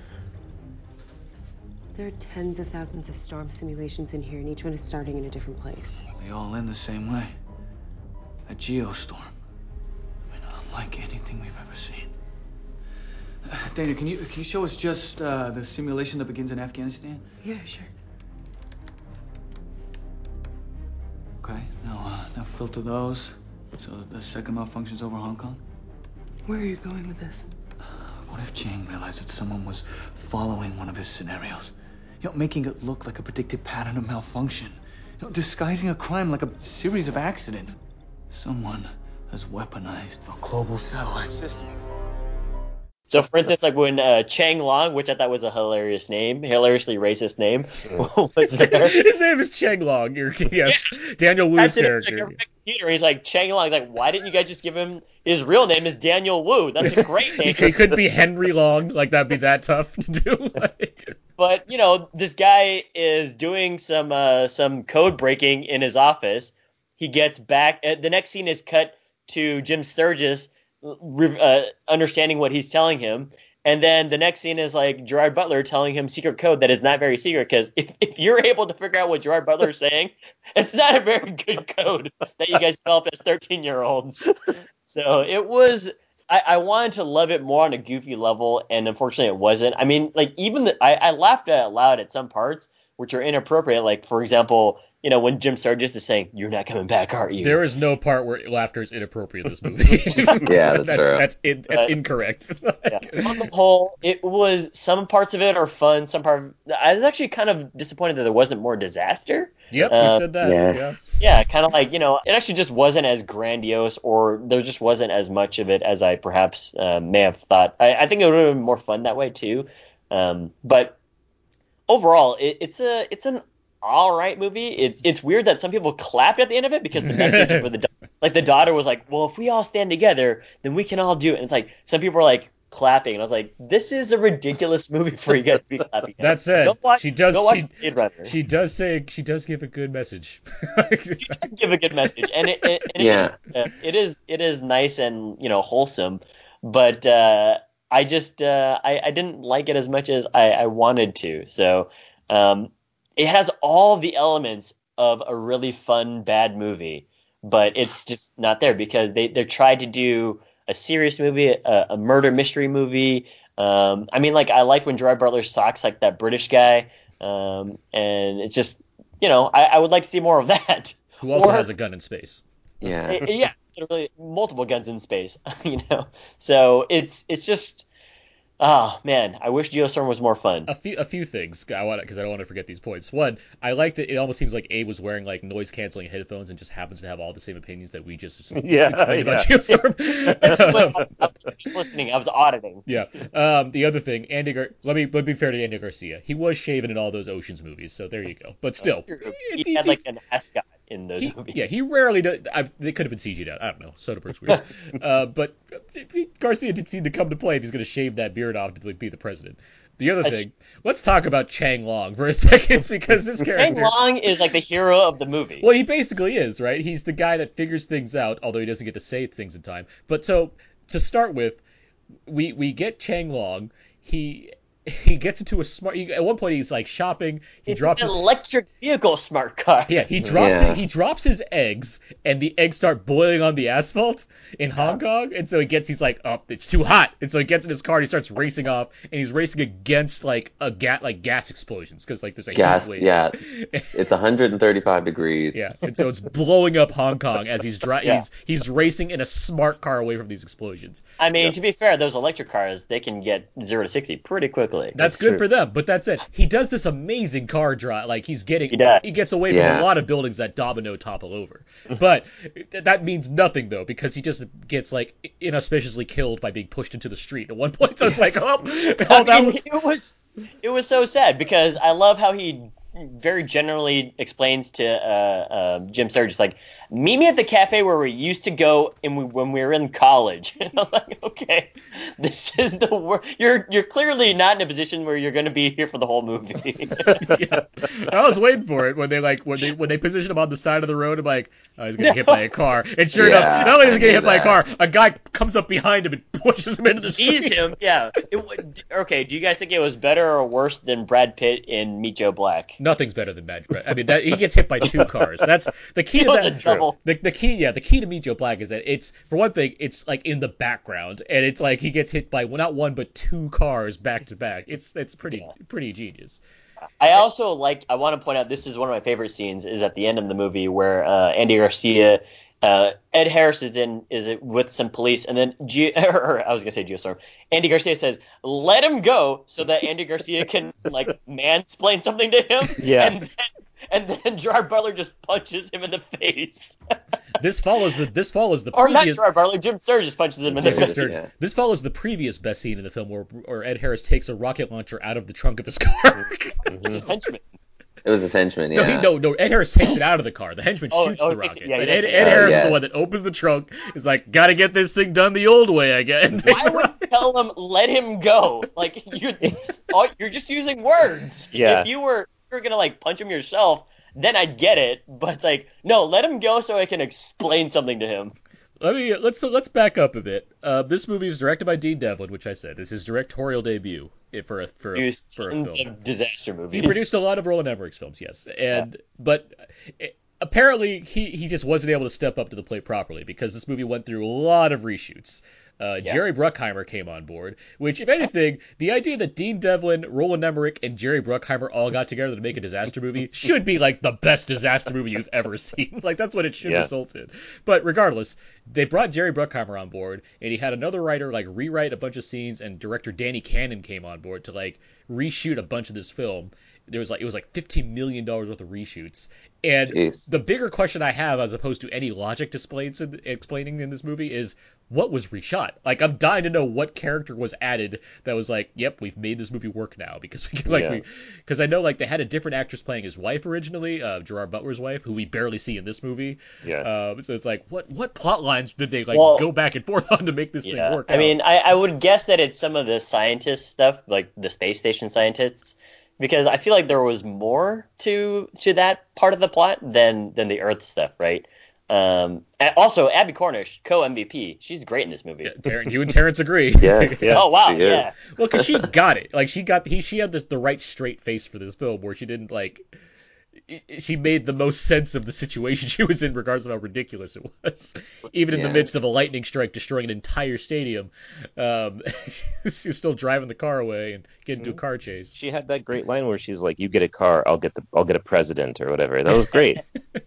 And Yeah. that was a really clever move that she did. She's like, oh, there's a gunman spotted, and she just fires her gun. It's like, oh, that's a pretty that's a practical thing for her to do to make the convention go crazy. Also, I had a question. Why is like the GOP never a part of like any of these movies? It's always like a Democratic president. What's up with that? Because the Well, see, Democratic president's always arguing for like the state of the world as far as greater good and whatnot. yeah. The That's what I greater. found interesting about you mentioning like the daughter's message and like the way this movie started out with like, you know, weather got so terrible and was killing all of the humans and we fought back and I was like, we caused that probably. You don't know that, Terrence. Humans haven't been held accountable for anything yet. I was like, we're not going to talk about, you know, global warming and greenhouse gases and the effect industrialization has had on the Earth. Okay. Honestly, I'd like to think that this movie's in the same universe as The Day After Tomorrow, which is very heavily reliant on that, and so I feel like we're just kind of supposed to assume it. It is from the Dean Devlin and Roland Emmerich are very much in that line of thinking. So Yeah, I mean, I love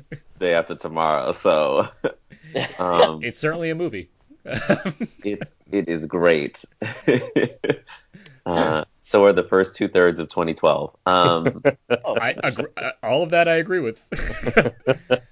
Yeah, I do think we've been mentioning sort of how there's like several movies going on at once, and I think what bummed me out a bit was that it wasn't as much like there was a lot of disaster, but I think in terms of as the Geostorm starts, I was like, so we're really only going to see this affect maybe 5 cities the whole movie? To be fair, let's be clear. The Geostorm does in fact start because there's a countdown clock to the Geostorm. we merely see the wind up to the Geostorms. Yeah, and then with the logic of the villain, I was like, this doesn't make any sense because everyone would die. The United States is getting hit equally as awful, you know?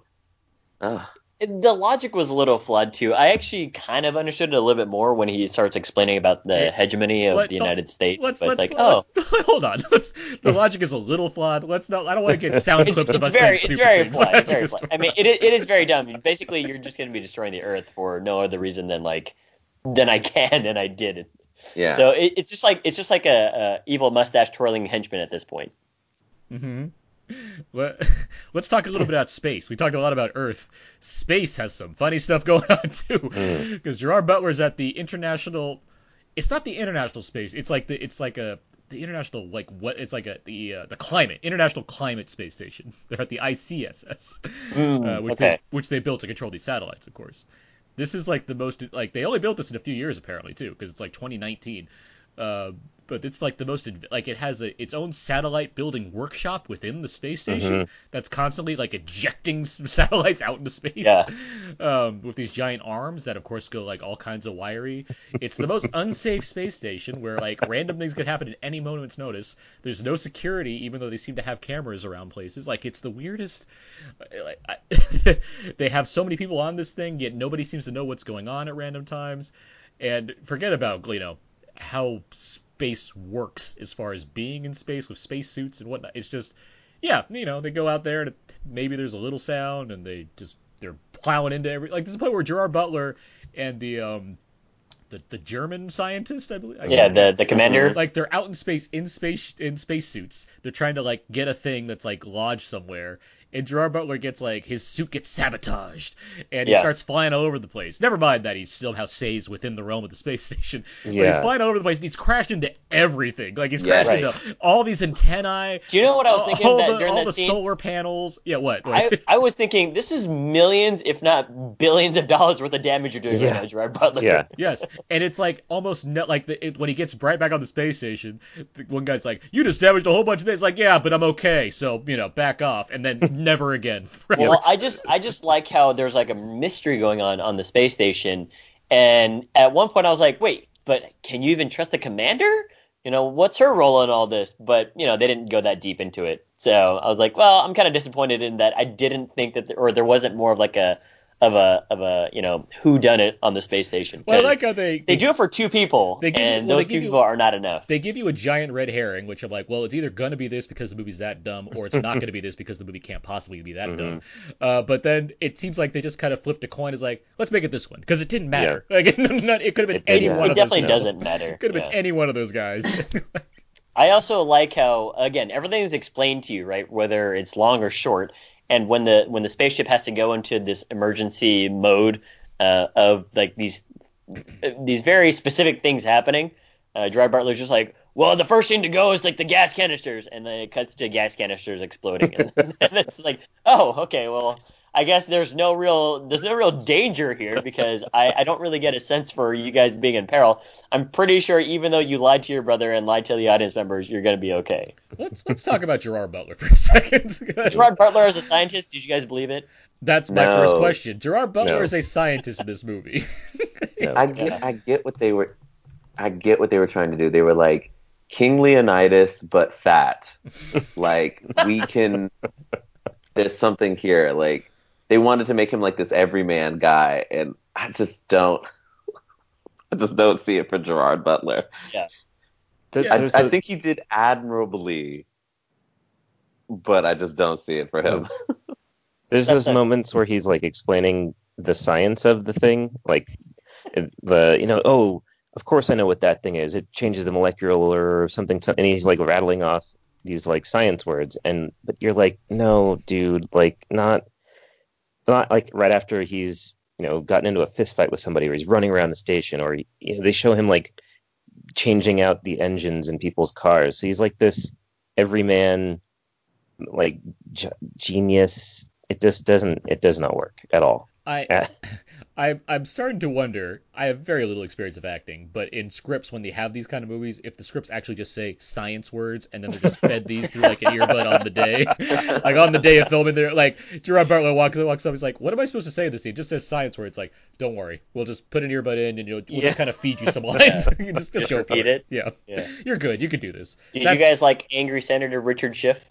not enough Richard Schiff, but there's I Not would enough agree, research. actually. There's never Love like Richard there Schiff. there should have been constant scenes of him like arguing with every single thing that Gerard Butler was doing in that movie. Yes. That's true. Like because Did you guys? he's only in the Oh, one like that makes you wonder where the reshoots came in. It's like, well, how do we have yeah, Richard Schiff and he's only in for this one scene when it's Yeah. great? Like, it is pretty good. Did you guys believe Jim Sturgis and Gerard Butler to be brothers? of course. I mean, they kind of look alike. I think that they dyed Jim Sturgis's hair maybe darker black.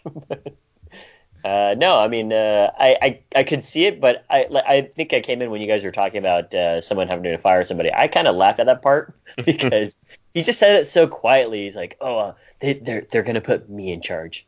You're fired." Cut to 3 years later. Yeah. Yeah, the time jump was rough. Well, I like that Also, as hold on yeah, as Dr. Gerard Jake Geostorm. Um, the logic from he's like the guy that saved the world thanks to his weather satellite system. Hmm. Because he got fired from this job, he had no other choice but to just like work on cars in some Yeah. back lodge in Florida for the rest of his life. He Like there just was no. wanted to be he wanted to be close to the space shuttle Yeah, launch. Yeah. yeah. He's chosen his life because he's clean shaven the first scene. Next scene though, 3 years later, he's got like a constant stubble every scene. He's like apparently he's a bad father like to his child who's still like a good inventor anyway. Like it's really like the amount of kind of drama they put on Gerard Butler's life at that point is hilarious to me. Yes. yeah. Well, I just like how like the He uncle's drink. been there. Sorry, he drinks at like 10:30 in the morning. Like that's another. Like it just Right. like all these things. Yeah, I think that they had some trouble with the licensing on the first shot of the can of beer Yep. because he purposefully turns it so that you don't see the label, and then in the second shot you're like, oh, it's a Coors Light. In any case, whatchamacallit, I was going to ask you guys about. I Yeah, did like that because Gerard Butler really seems to like killing people from the Middle East and Africa. It was nice that there's a change in pace here as far as who's behind the plots of this movie. Because like the first attack is on an Afghanistan village. It's like Yeah. he's still got to kill some people inadvertently. Like he's still got to get that going for him. Well, yeah, but my thing with that scenario was like U.S. controlled, Yeah. go on. like global like weapon, right? Literally, we can change. And that happens, and it was just brushed right on over and just moved right along and no real consequences. Well, yeah, by the end of this movie, we're supposed to assume that President Andy Garcia's administration will not be held accountable because of all the Yeah. reveals they made, despite the fact that under his watch, Dubai was destroyed, and Brazil, like Rio de Janeiro, was destroyed. Yeah. The like a stadium full of, I assume that like the Democratic National Party was destroyed. Yeah, Moscow. Yeah. According to Ed Harris, basically everybody that was in succession was in that DNC convention. So the vice president was killed. Yeah, no, it's Speaker of basically the House was killed. no, it's basically like Ed Harris is locked up, so it's up to President Andy Garcia and like the director of agriculture are the two left. So like that's my assumption after the end of this movie. But yes, it's a U.S. controlled space station that controls the weather of the entire world. that's Which what we have to do. it just makes no like, and it's like 2 days away from handing it over to the UN or whatever. Like, oh, if we'd only made it those 2 days. Well, it was the one date that they knew the president was going to be where he was going to be. Yeah, So, yeah, it's true. Makes sense. I do like that this movie holds up the fact that dogs don't die in movies that are Independence Day adjacent, and so they make sure to set up a dog. Yeah, I was wondering about that because they cut to that 3 times, and I was like, is this guy ever gonna get his dog back? Well, it's also like the most adorable small dog possible, so it's like, well, I guess we gotta know that this thing lives or else. Well, for me, it was just watching that girl run from the beach, her and her boyfriend. Oh yeah. Poor friend. Terrible fate. That the greatest thing about that is that it shows her entire plot of running from the beach to like the one back alley she can find apparently, and a fucking plane crashes from the sky. Hey, well, yeah, it was a closed back alley too. It sucked. Yeah, but after all of that, the camera cuts away. We don't even know what happened to her. Like Exactly. it just cuts away. No, you're left wondering whether. Well, what does happen? Because everything behind her is all frozen solid, right? So it's a baffling. We don't. Does the freeze keep coming? Does the plane crash into her? Like it stops really, but does it get She's it? also not wearing shoes. So her feet could be frozen. True. Frostbite. Wow, we love this movie. All those little scenes, those like the freezing scene and the Dubai scene. Instead of like with a Roland Emmerich movie where these are like things that we revisit or like it really impacts the thousands of characters that are in his movies, like they just felt like these weird vignettes. They're like, let's just film a couple of these. We'll sprinkle them into the film wherever we need them, and then put a bunch of them in the trailer to get people in the theaters. Instead of them being an actual like part of the movie, like instead of there being the Geostorm that we need to like fix, it's just like here's some vignettes of like. What can we think of? Oh, a beach in Brazil gets frozen. Like that's kind of cool. We'll do that scene.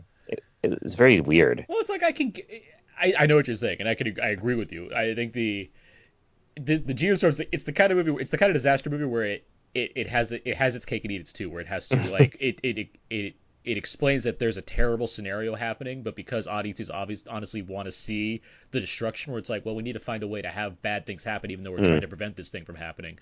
Same like Armageddon, where it's like there's a giant meteor, but you're not going to see that happen. It's an asteroid. So it. I'm staring. Did you not watch the movie? I'm staring at your fucking Skype avatar right now, like disapproval. The asteroid is coming, but you don't want to see the asteroid hit the Earth. So how do you solve the part where you need destruction? Well, you have little tiny meteors going off the asteroid hitting Earth. And it's like, so this movie's like that, where it's like, well, we can't have the actual geostorm happen because that means everything ends. So we have little storms happen all over the world, but it's like, but I agree with you, Bron. Like, you don't really care about anything, but at the same time, that wasn't bothering me so much. What was bothering me is that, all due respect to the great Gerard Butler, Jim Sturgis, Abby Cornish, and what have you, this isn't a cast that compares to something like 2012 or Independence Day, where you have a lot of really cool character actors that are acting their asses off, or any disaster movie, really. Like, a lot of disaster movies have really good actors in them, regardless of how bad their performance is. Like, you don't get Oscar-worthy material from Paul Giamatti in San Andreas because he didn't try. Like, he's given it his all in that movie.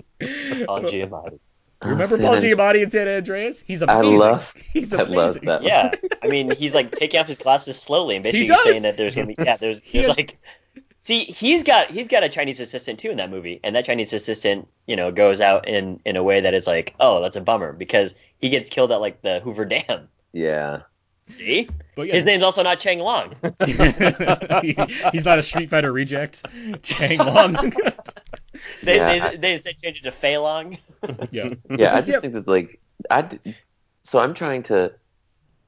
I guess when I got to this particular point in the movie, my brain was already so numb that it didn't recall. But like the the villain guy in space, hmm what was his motivation for doing this again? I don't Money. quite. I couldn't tell you either. I'm I trying. think it was just funny because he essentially says that, hey, we don't get a lot of credit for being scientists, but I'm just gonna do it for the money. It's like this is really lame. He said something like, "You know what a scientist gets paid? It was like that times 1,000. It was his Yeah. yeah. So it's Like, like it's all money related. But that guy is so like scrawny. It just really didn't make any sense for him to be some guy that has to be punched out 4 times by Gerard Butler. Yeah, and then I think for like I did like when he pulled the gun on Gerard Butler, and I'm like, wait a minute. Gerard Yeah. Butler's being stared down by this guy right now. yeah.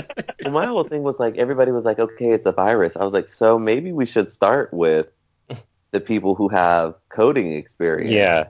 Like, let's get them in a room and investigate this.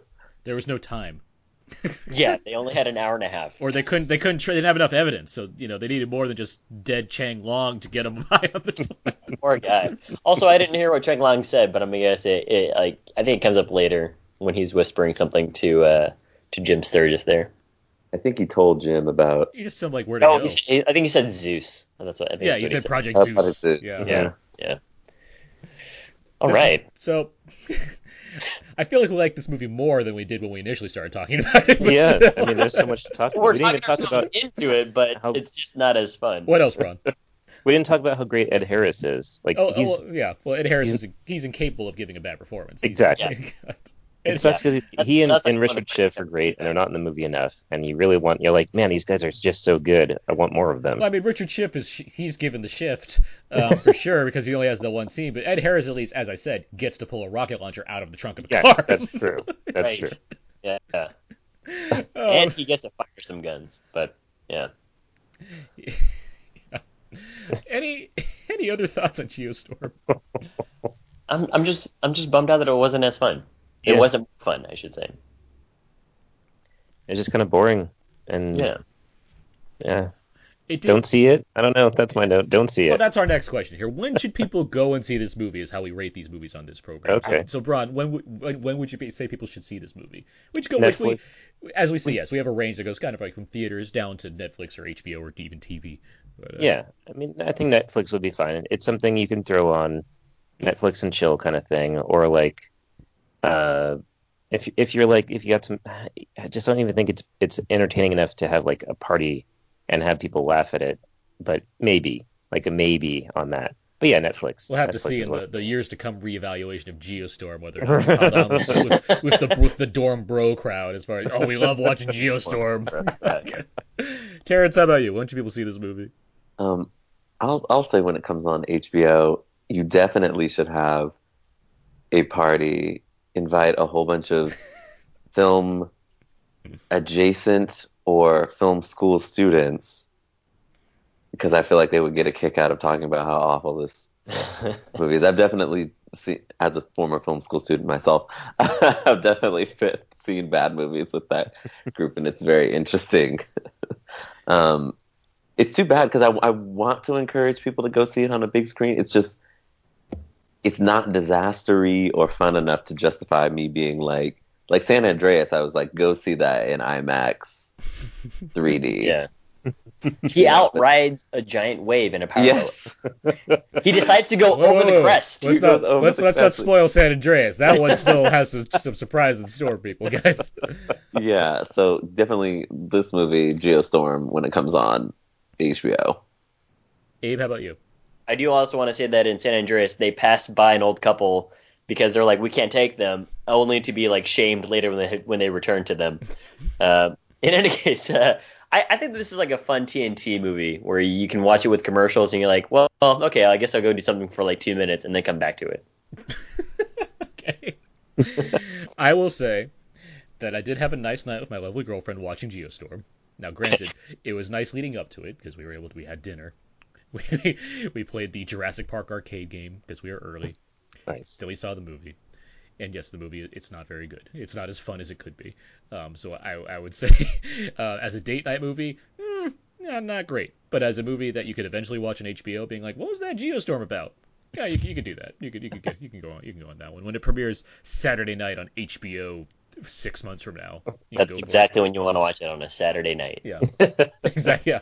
What else is on? Well, Saturday Night Live streaming What else can I do with live coast to everything? coast now, but Geostorm. So, all right, I think we've laid into this one enough. Somehow, still not as bad as the Snowman. Moving on. Let's get to our feedback. Feedback. This is where we go over the various questions and answers on our Facebook page, facebook.com/outnowpodcast. We asked a number of questions for you guys, you listeners, to answer, and you gave us some answers. Then you asked us a question that we can try to go to answer ourselves. So, I'll start this week. Bron and Terence, feel free to lend your answers when you want. What's your favorite movie about really bad weather? Manish writes, the planets in Interstellar look miserable. George writes, I sound like a broken record, but Birdemic. And Justin writes, the Poseidon Adventure, the original. I'd say Clyde with a Chance of Meatballs. Oh, Nice. how did Good I not call. think of this? Oh my god, Yeah. that's obviously That's the great. answer to me. Yes. Yeah. Yeah. Mr. T saves everybody with a giant piece of toast. Anything from you guys, Brian or Terrence? That's a great answer. I like Cloudy with a Chance of Meatballs. It's perfect. This is his favorite bad weather movie, right? Yeah. Yep. It's Day After Tomorrow. You're a big Day After Tomorrow There you fan. go. I love that. I unequivocally love that movie. We did a commentary for Day After Tomorrow not too long ago.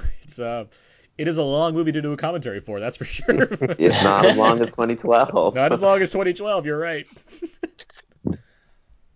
Okay, next question we asked everybody, who's an actor who you never see phoning it in?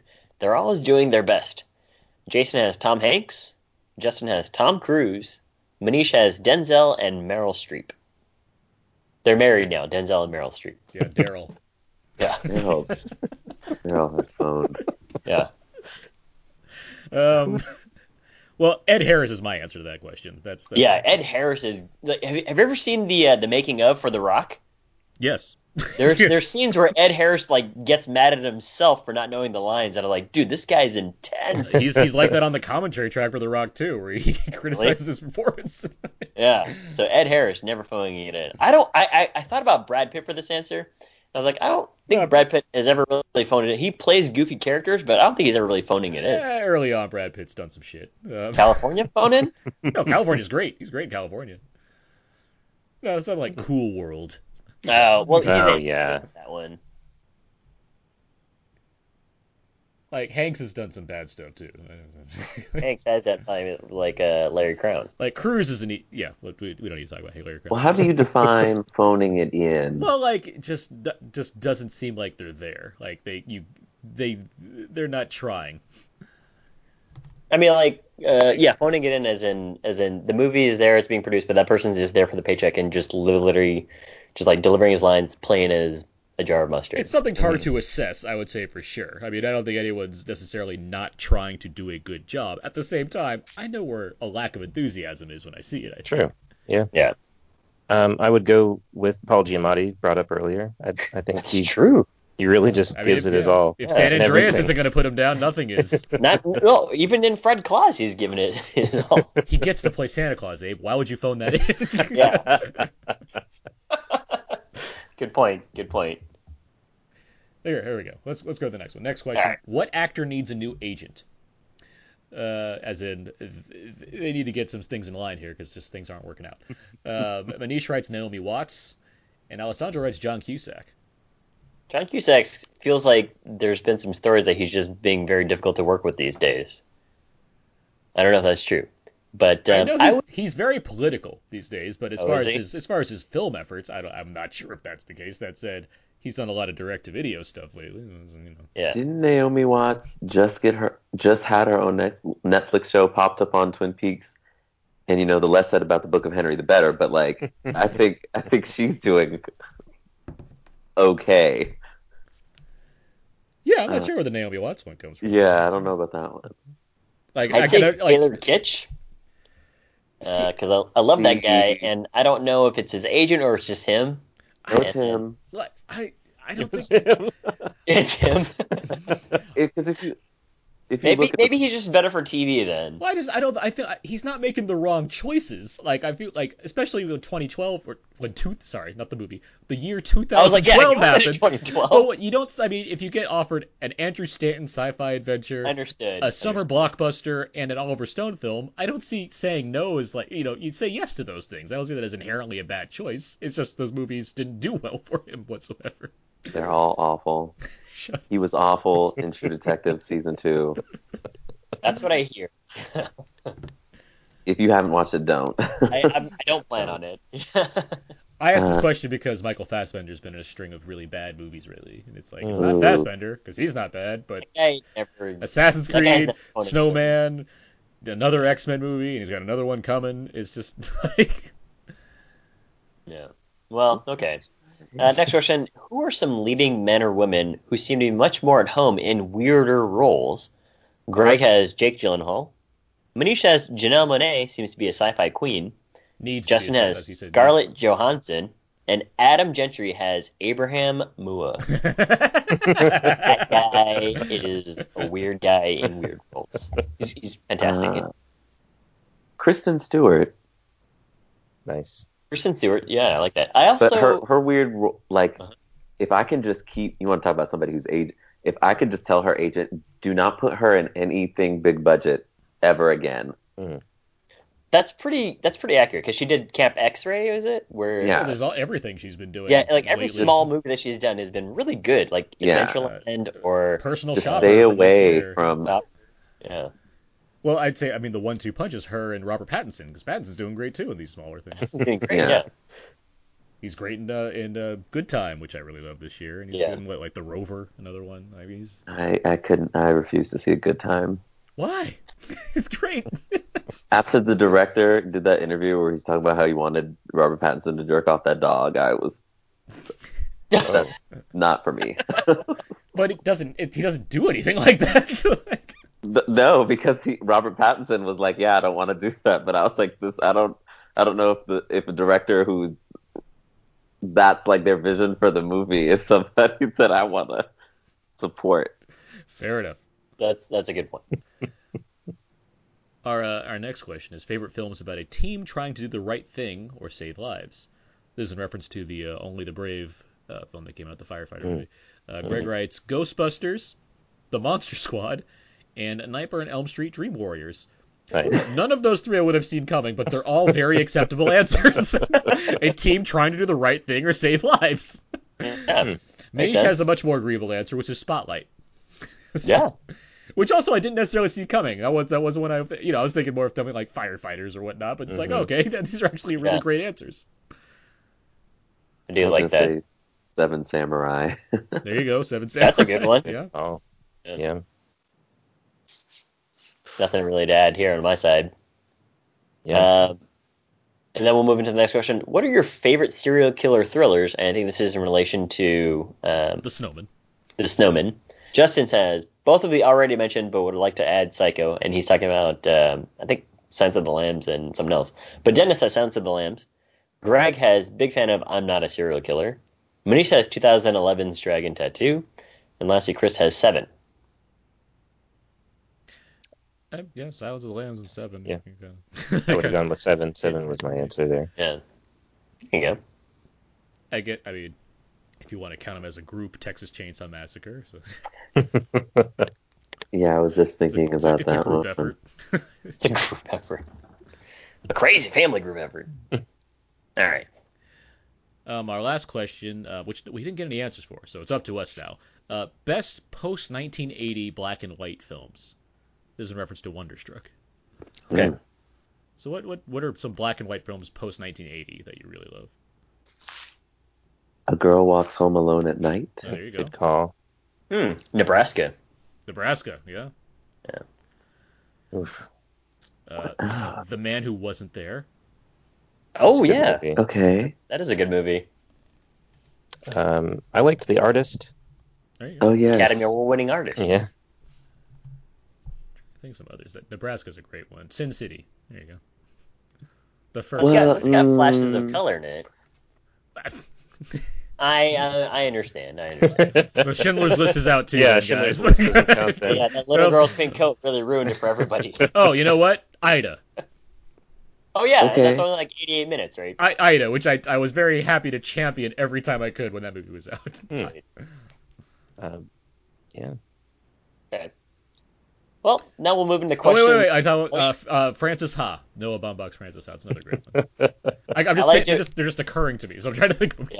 Yeah, Yeah. as you get through it. Yeah. Yeah. Clerks. Clerks. It's a good one. All right, we can All keep right. doing this. Yeah. Now that we move into questions that people ask us for everybody here on the panel, Manish asks everyone here today, why do you think modern audiences laugh at inappropriate times during classic films when they're shown nowadays?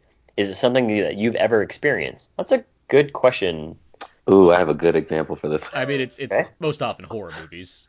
Yes.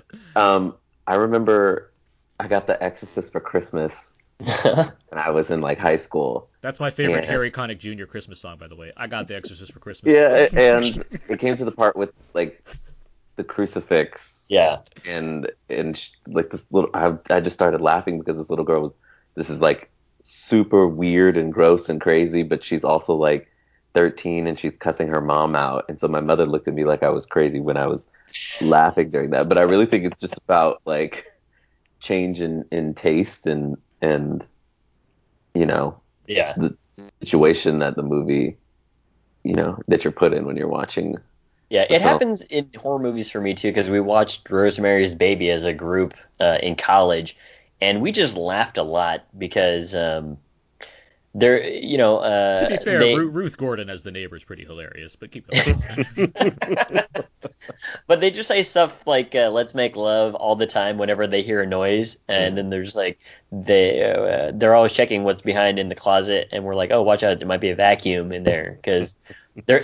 Obviously the tension is supposed to build, and if you watched it in the theater, I'm sure that it probably would have been very tense. But watching it with a group where we're just riffing on it, it was unintentionally funny.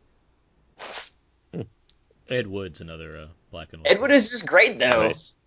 No, I'm just thinking of black and white movies and stuff. Oh, Ed okay. Wood and Lahane is another one. Why do Lahane's modern great. audiences laugh at inappropriate times?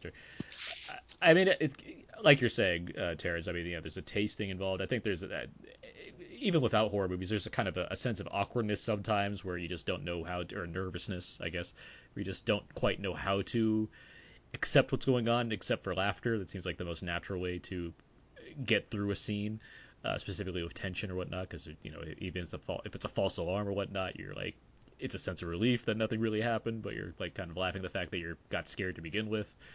There's little factors like that. And yeah, obviously just the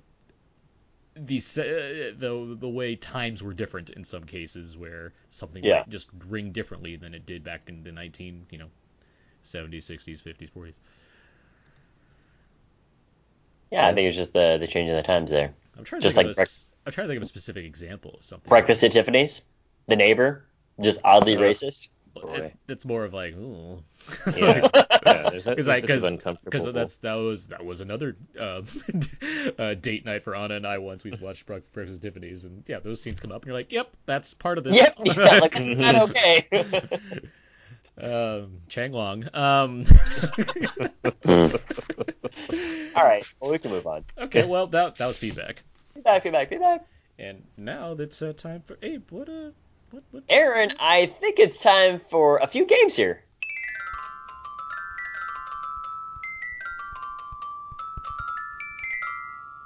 Little known fact, that's actually the code that would have worked to reboot the computer without the space station blowing up. Yeah, if there weren't biometrics, it would be that improv theme for games. That was also a stupid thing. They say biometrics a ton of times in Geostorm. Yes. By the way, Oh, yes. they like Yes, they constantly do. say biometrics. I also like how there's a person in the room using the that satellite thing so that they can never really have a private, intimate conversation with each other. It's always just like some guy listening. Well, that's why I had to use the code.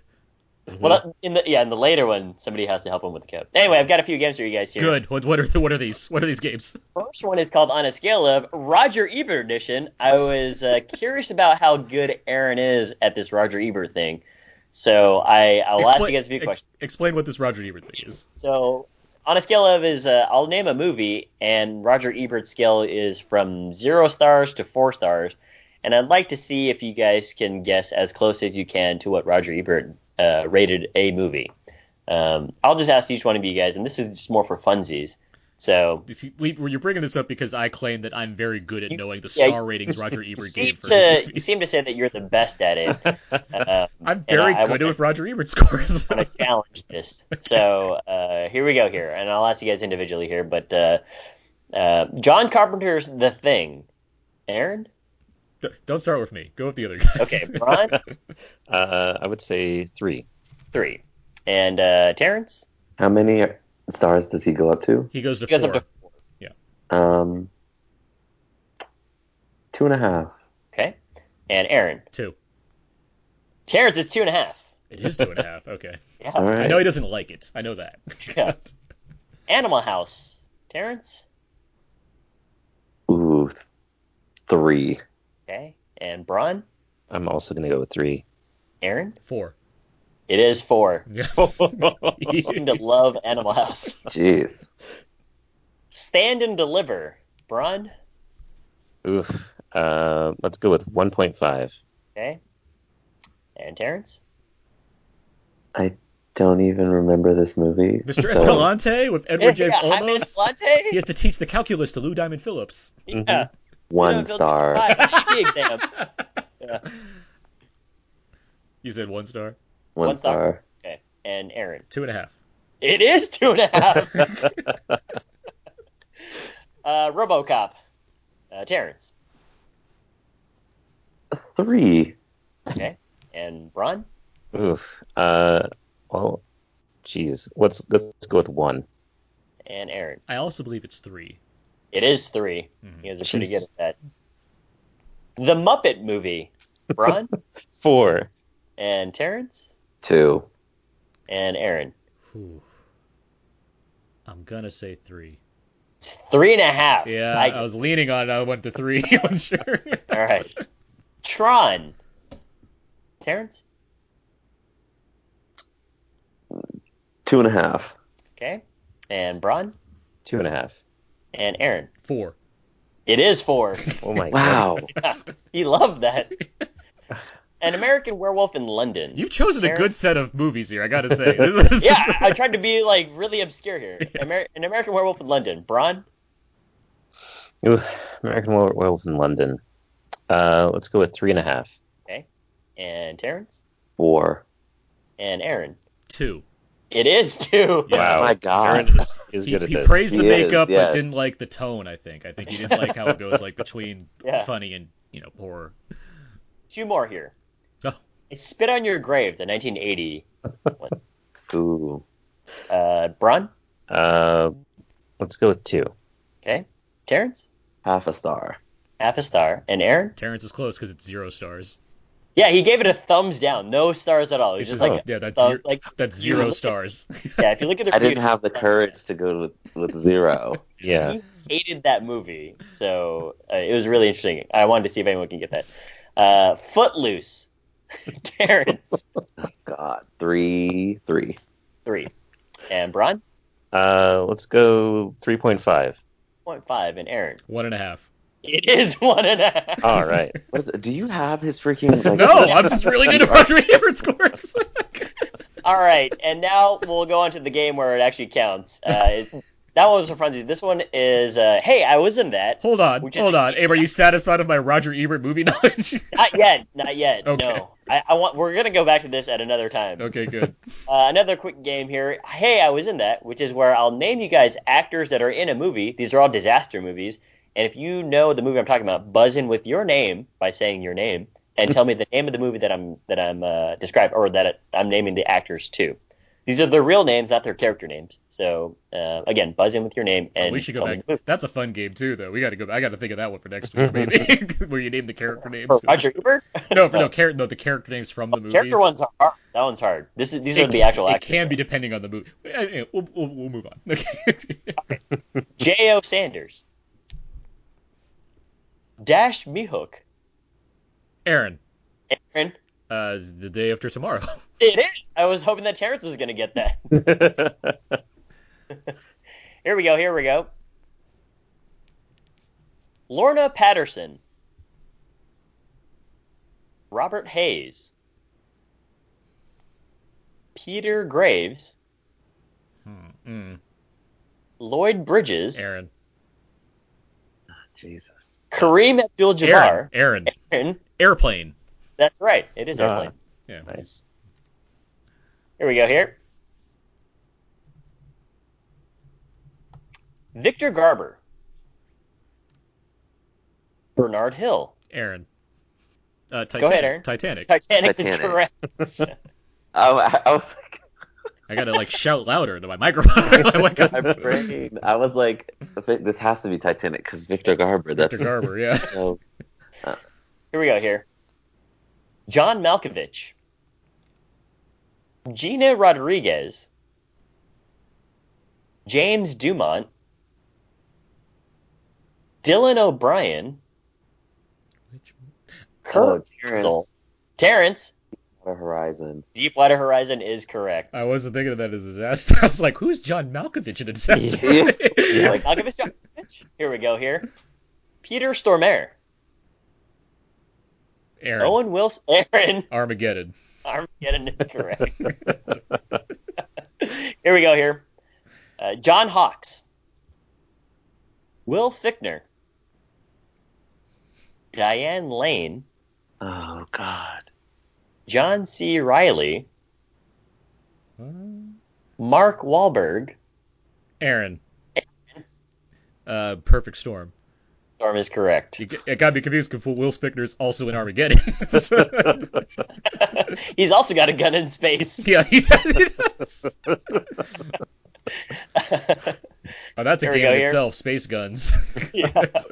Here we go. Here. Ed Harris. Amy Warren. George Clooney. Sandra Bullock. Aaron.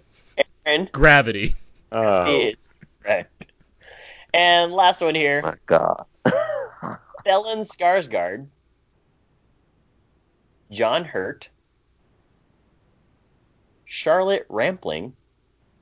Aaron. Melancholia? Correct. Oh my goodness. There you go. Aaron, you ran away with that one there. Bron, better luck next time. Thank you.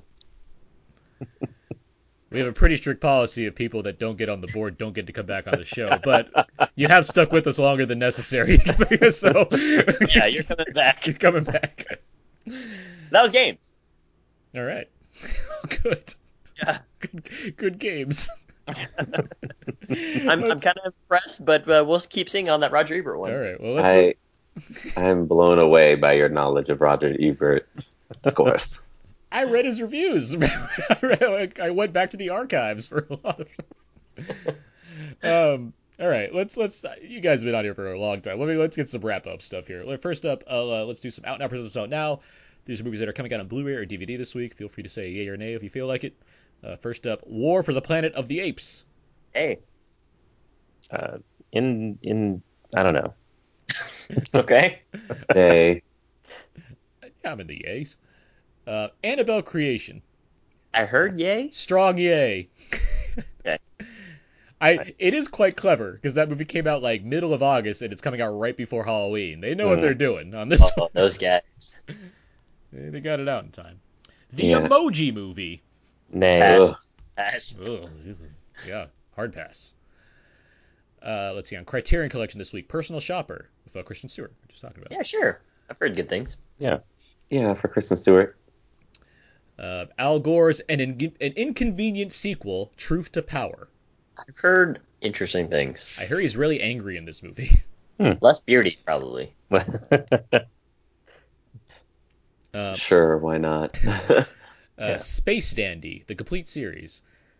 This is the anime from Watanabe. Watanabe, yeah. Shinichiro Watanabe, the guy who did Cowboy Bebop, right? And Kids on the Slope. Kids on the Slope, and Samurai Champloo. This is a fun one. Because I've seen like the first season. It very much like it seems like it's spoofing what people assume anime is. Like that's kind of the tone of the series, which is actually It does. kind of It is kind of drawn that way too. it is. It's very much over the top and like portrays the characters a certain way where it's kind of like what people would assume anime is. This movie's riffing on of that, which I think is kind of funny. Next up, let's see. George A. Romero, Between Night and Dawn. This is an Arrow Blu-ray set that I wanted to mention. It has the films that he made between Night of the Living Dead and Dawn of the Dead. There's Always Vanilla, Season of the Witch, and The Crazies. So if you're a George A. Romero fan, you want to catch up on maybe some blind spots. That's a new set that's coming out. Okay. And that's it. That's it for Okay. what's that now. Let's move on to Extremely Cool. These are things that are now streaming on Netflix. First up, Wheelman, starring Frank Grillo. It's a new Netflix original. I assume it's a car chase movie of some kind. Yeah. Or some movie in the 1800s where he makes wheels out of wood. Oh, that's what I definitely hope it is now. Yeah.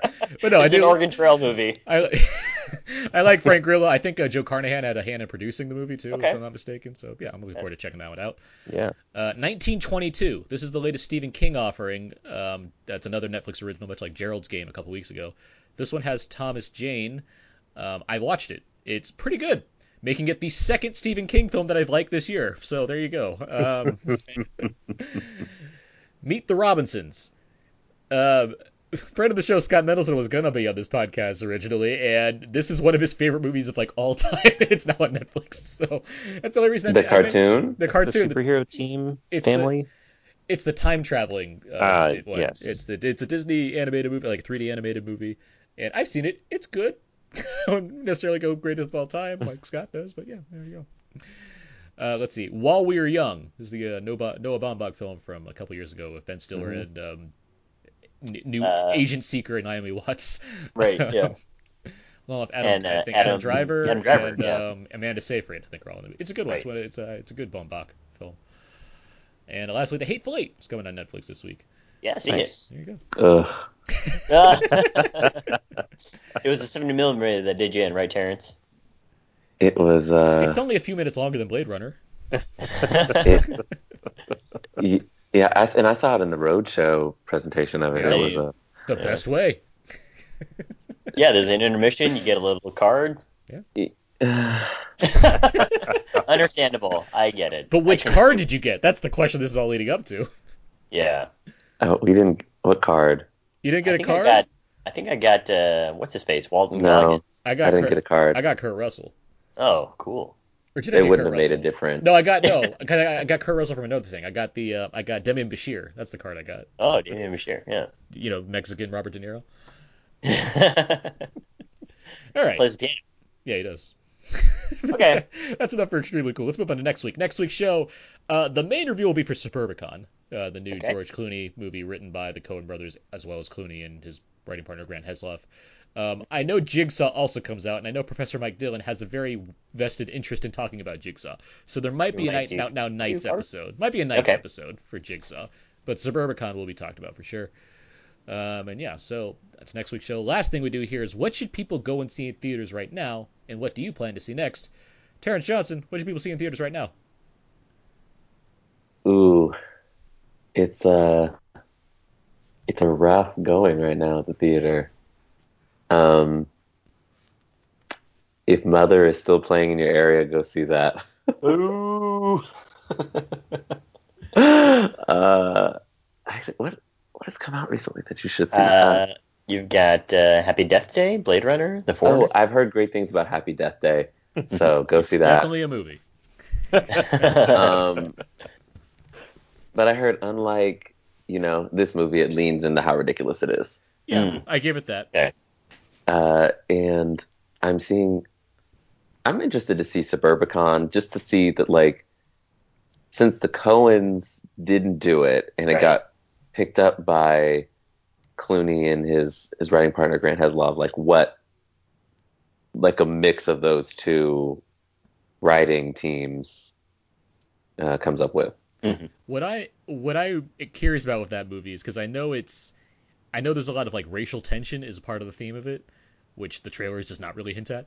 Mhm. But it seems like that came about because they were asked about that when they made Hail Caesar last year, about why they don't have more black character or people of color in their films in particular. So it feels like this is almost like they wrote a script as an answer to that question, and then just gave it to George Clooney to do. And so I'm curious how it really how it is tackling this as a Yeah. concept, but we'll see. Bron, how about you? What should people see in theaters right now? Well, I'm interested to see The Square. You were mentioning that. Uh-huh. Maybe not right now because it's not like out, but go see The Square. It looks interesting enough. It's late in October, so go see Rocky Horror somewhere. Yeah, that's true. It's playing I at like like that. tons of theaters around me. Yeah, go see Rocky Horror. It's always a great time. Abe? I'd recommend watching Blade Runner if you guys have a chance. If you guys are looking for something that's a little bit faster, you might watch. I guess you could watch The Mountain Between Us. No, I don't know. But what I'm watching next. He's kidding, because nobody should do that ever. Nobody's gonna watch this. I love both those actors that are in the movie, but I don't think anyone really gave it great. Yeah, I mean, it's a great dog in the movie too, but I can see a dog on a calendar. I don't know what trailer we talked about. I think we talked about Tomb Raider, but did you guys see this trailer for like how man and dog came to be? Yes, Alpha. I saw that. Yeah, for this movie. What movie is this? Oh my. I was like, who greenlit this? This is weird. Hold on, I want to find the thing on it because I saw the trailer. It's like I had no idea this existed, but it looked like the movie that fucking Roland Emmerich made, 10,000 BC again. I was like, did they make this already? It's directed by Albert Hughes of the Hughes brothers.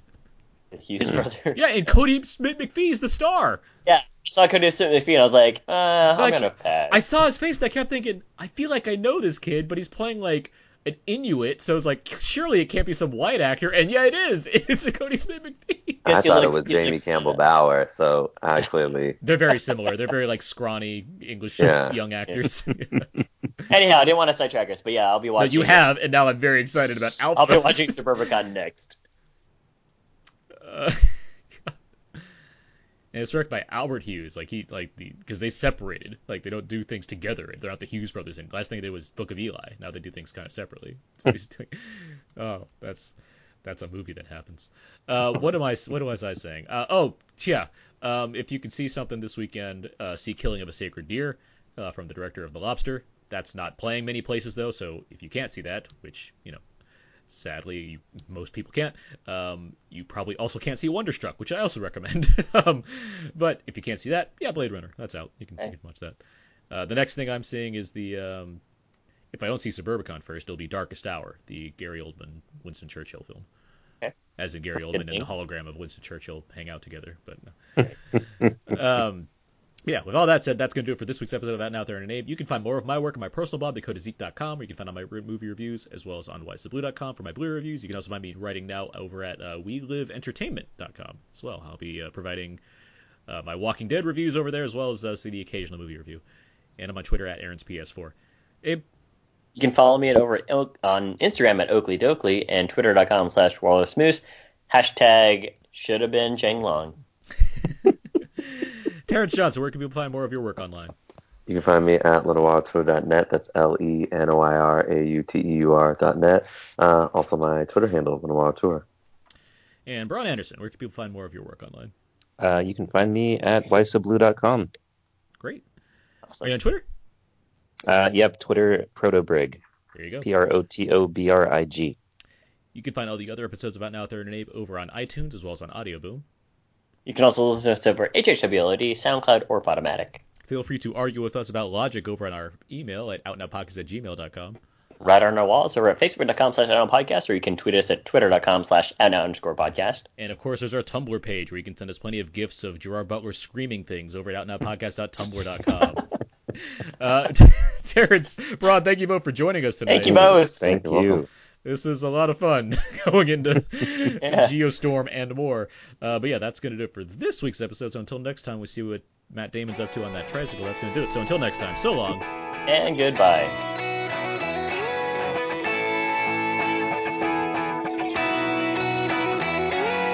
The sea, it swells like a sore head, and the night it is aching.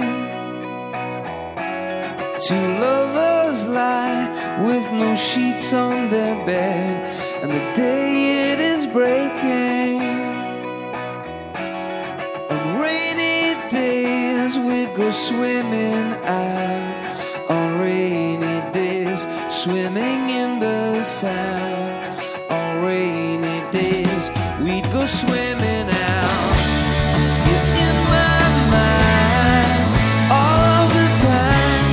I know that's not enough.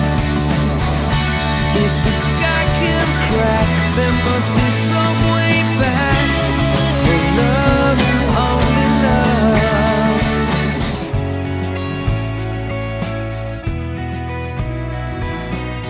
Car alarm won't let you back to sleep. You kept awake, dreaming someone else's dream. Coffee is cold, but it won't get you through. Compromise, that's So, for instance, like when Chang Long, which I thought was a hilarious name, hilariously racist name, was there. His name is Cheng Long. Yes, Daniel Wu's Typed it into like a character. computer. He's like Chang Long. He's like, why didn't you guys just give him his real name? Is Daniel Wu? That's a great He name. could be Henry Long. Like that'd be that tough to do.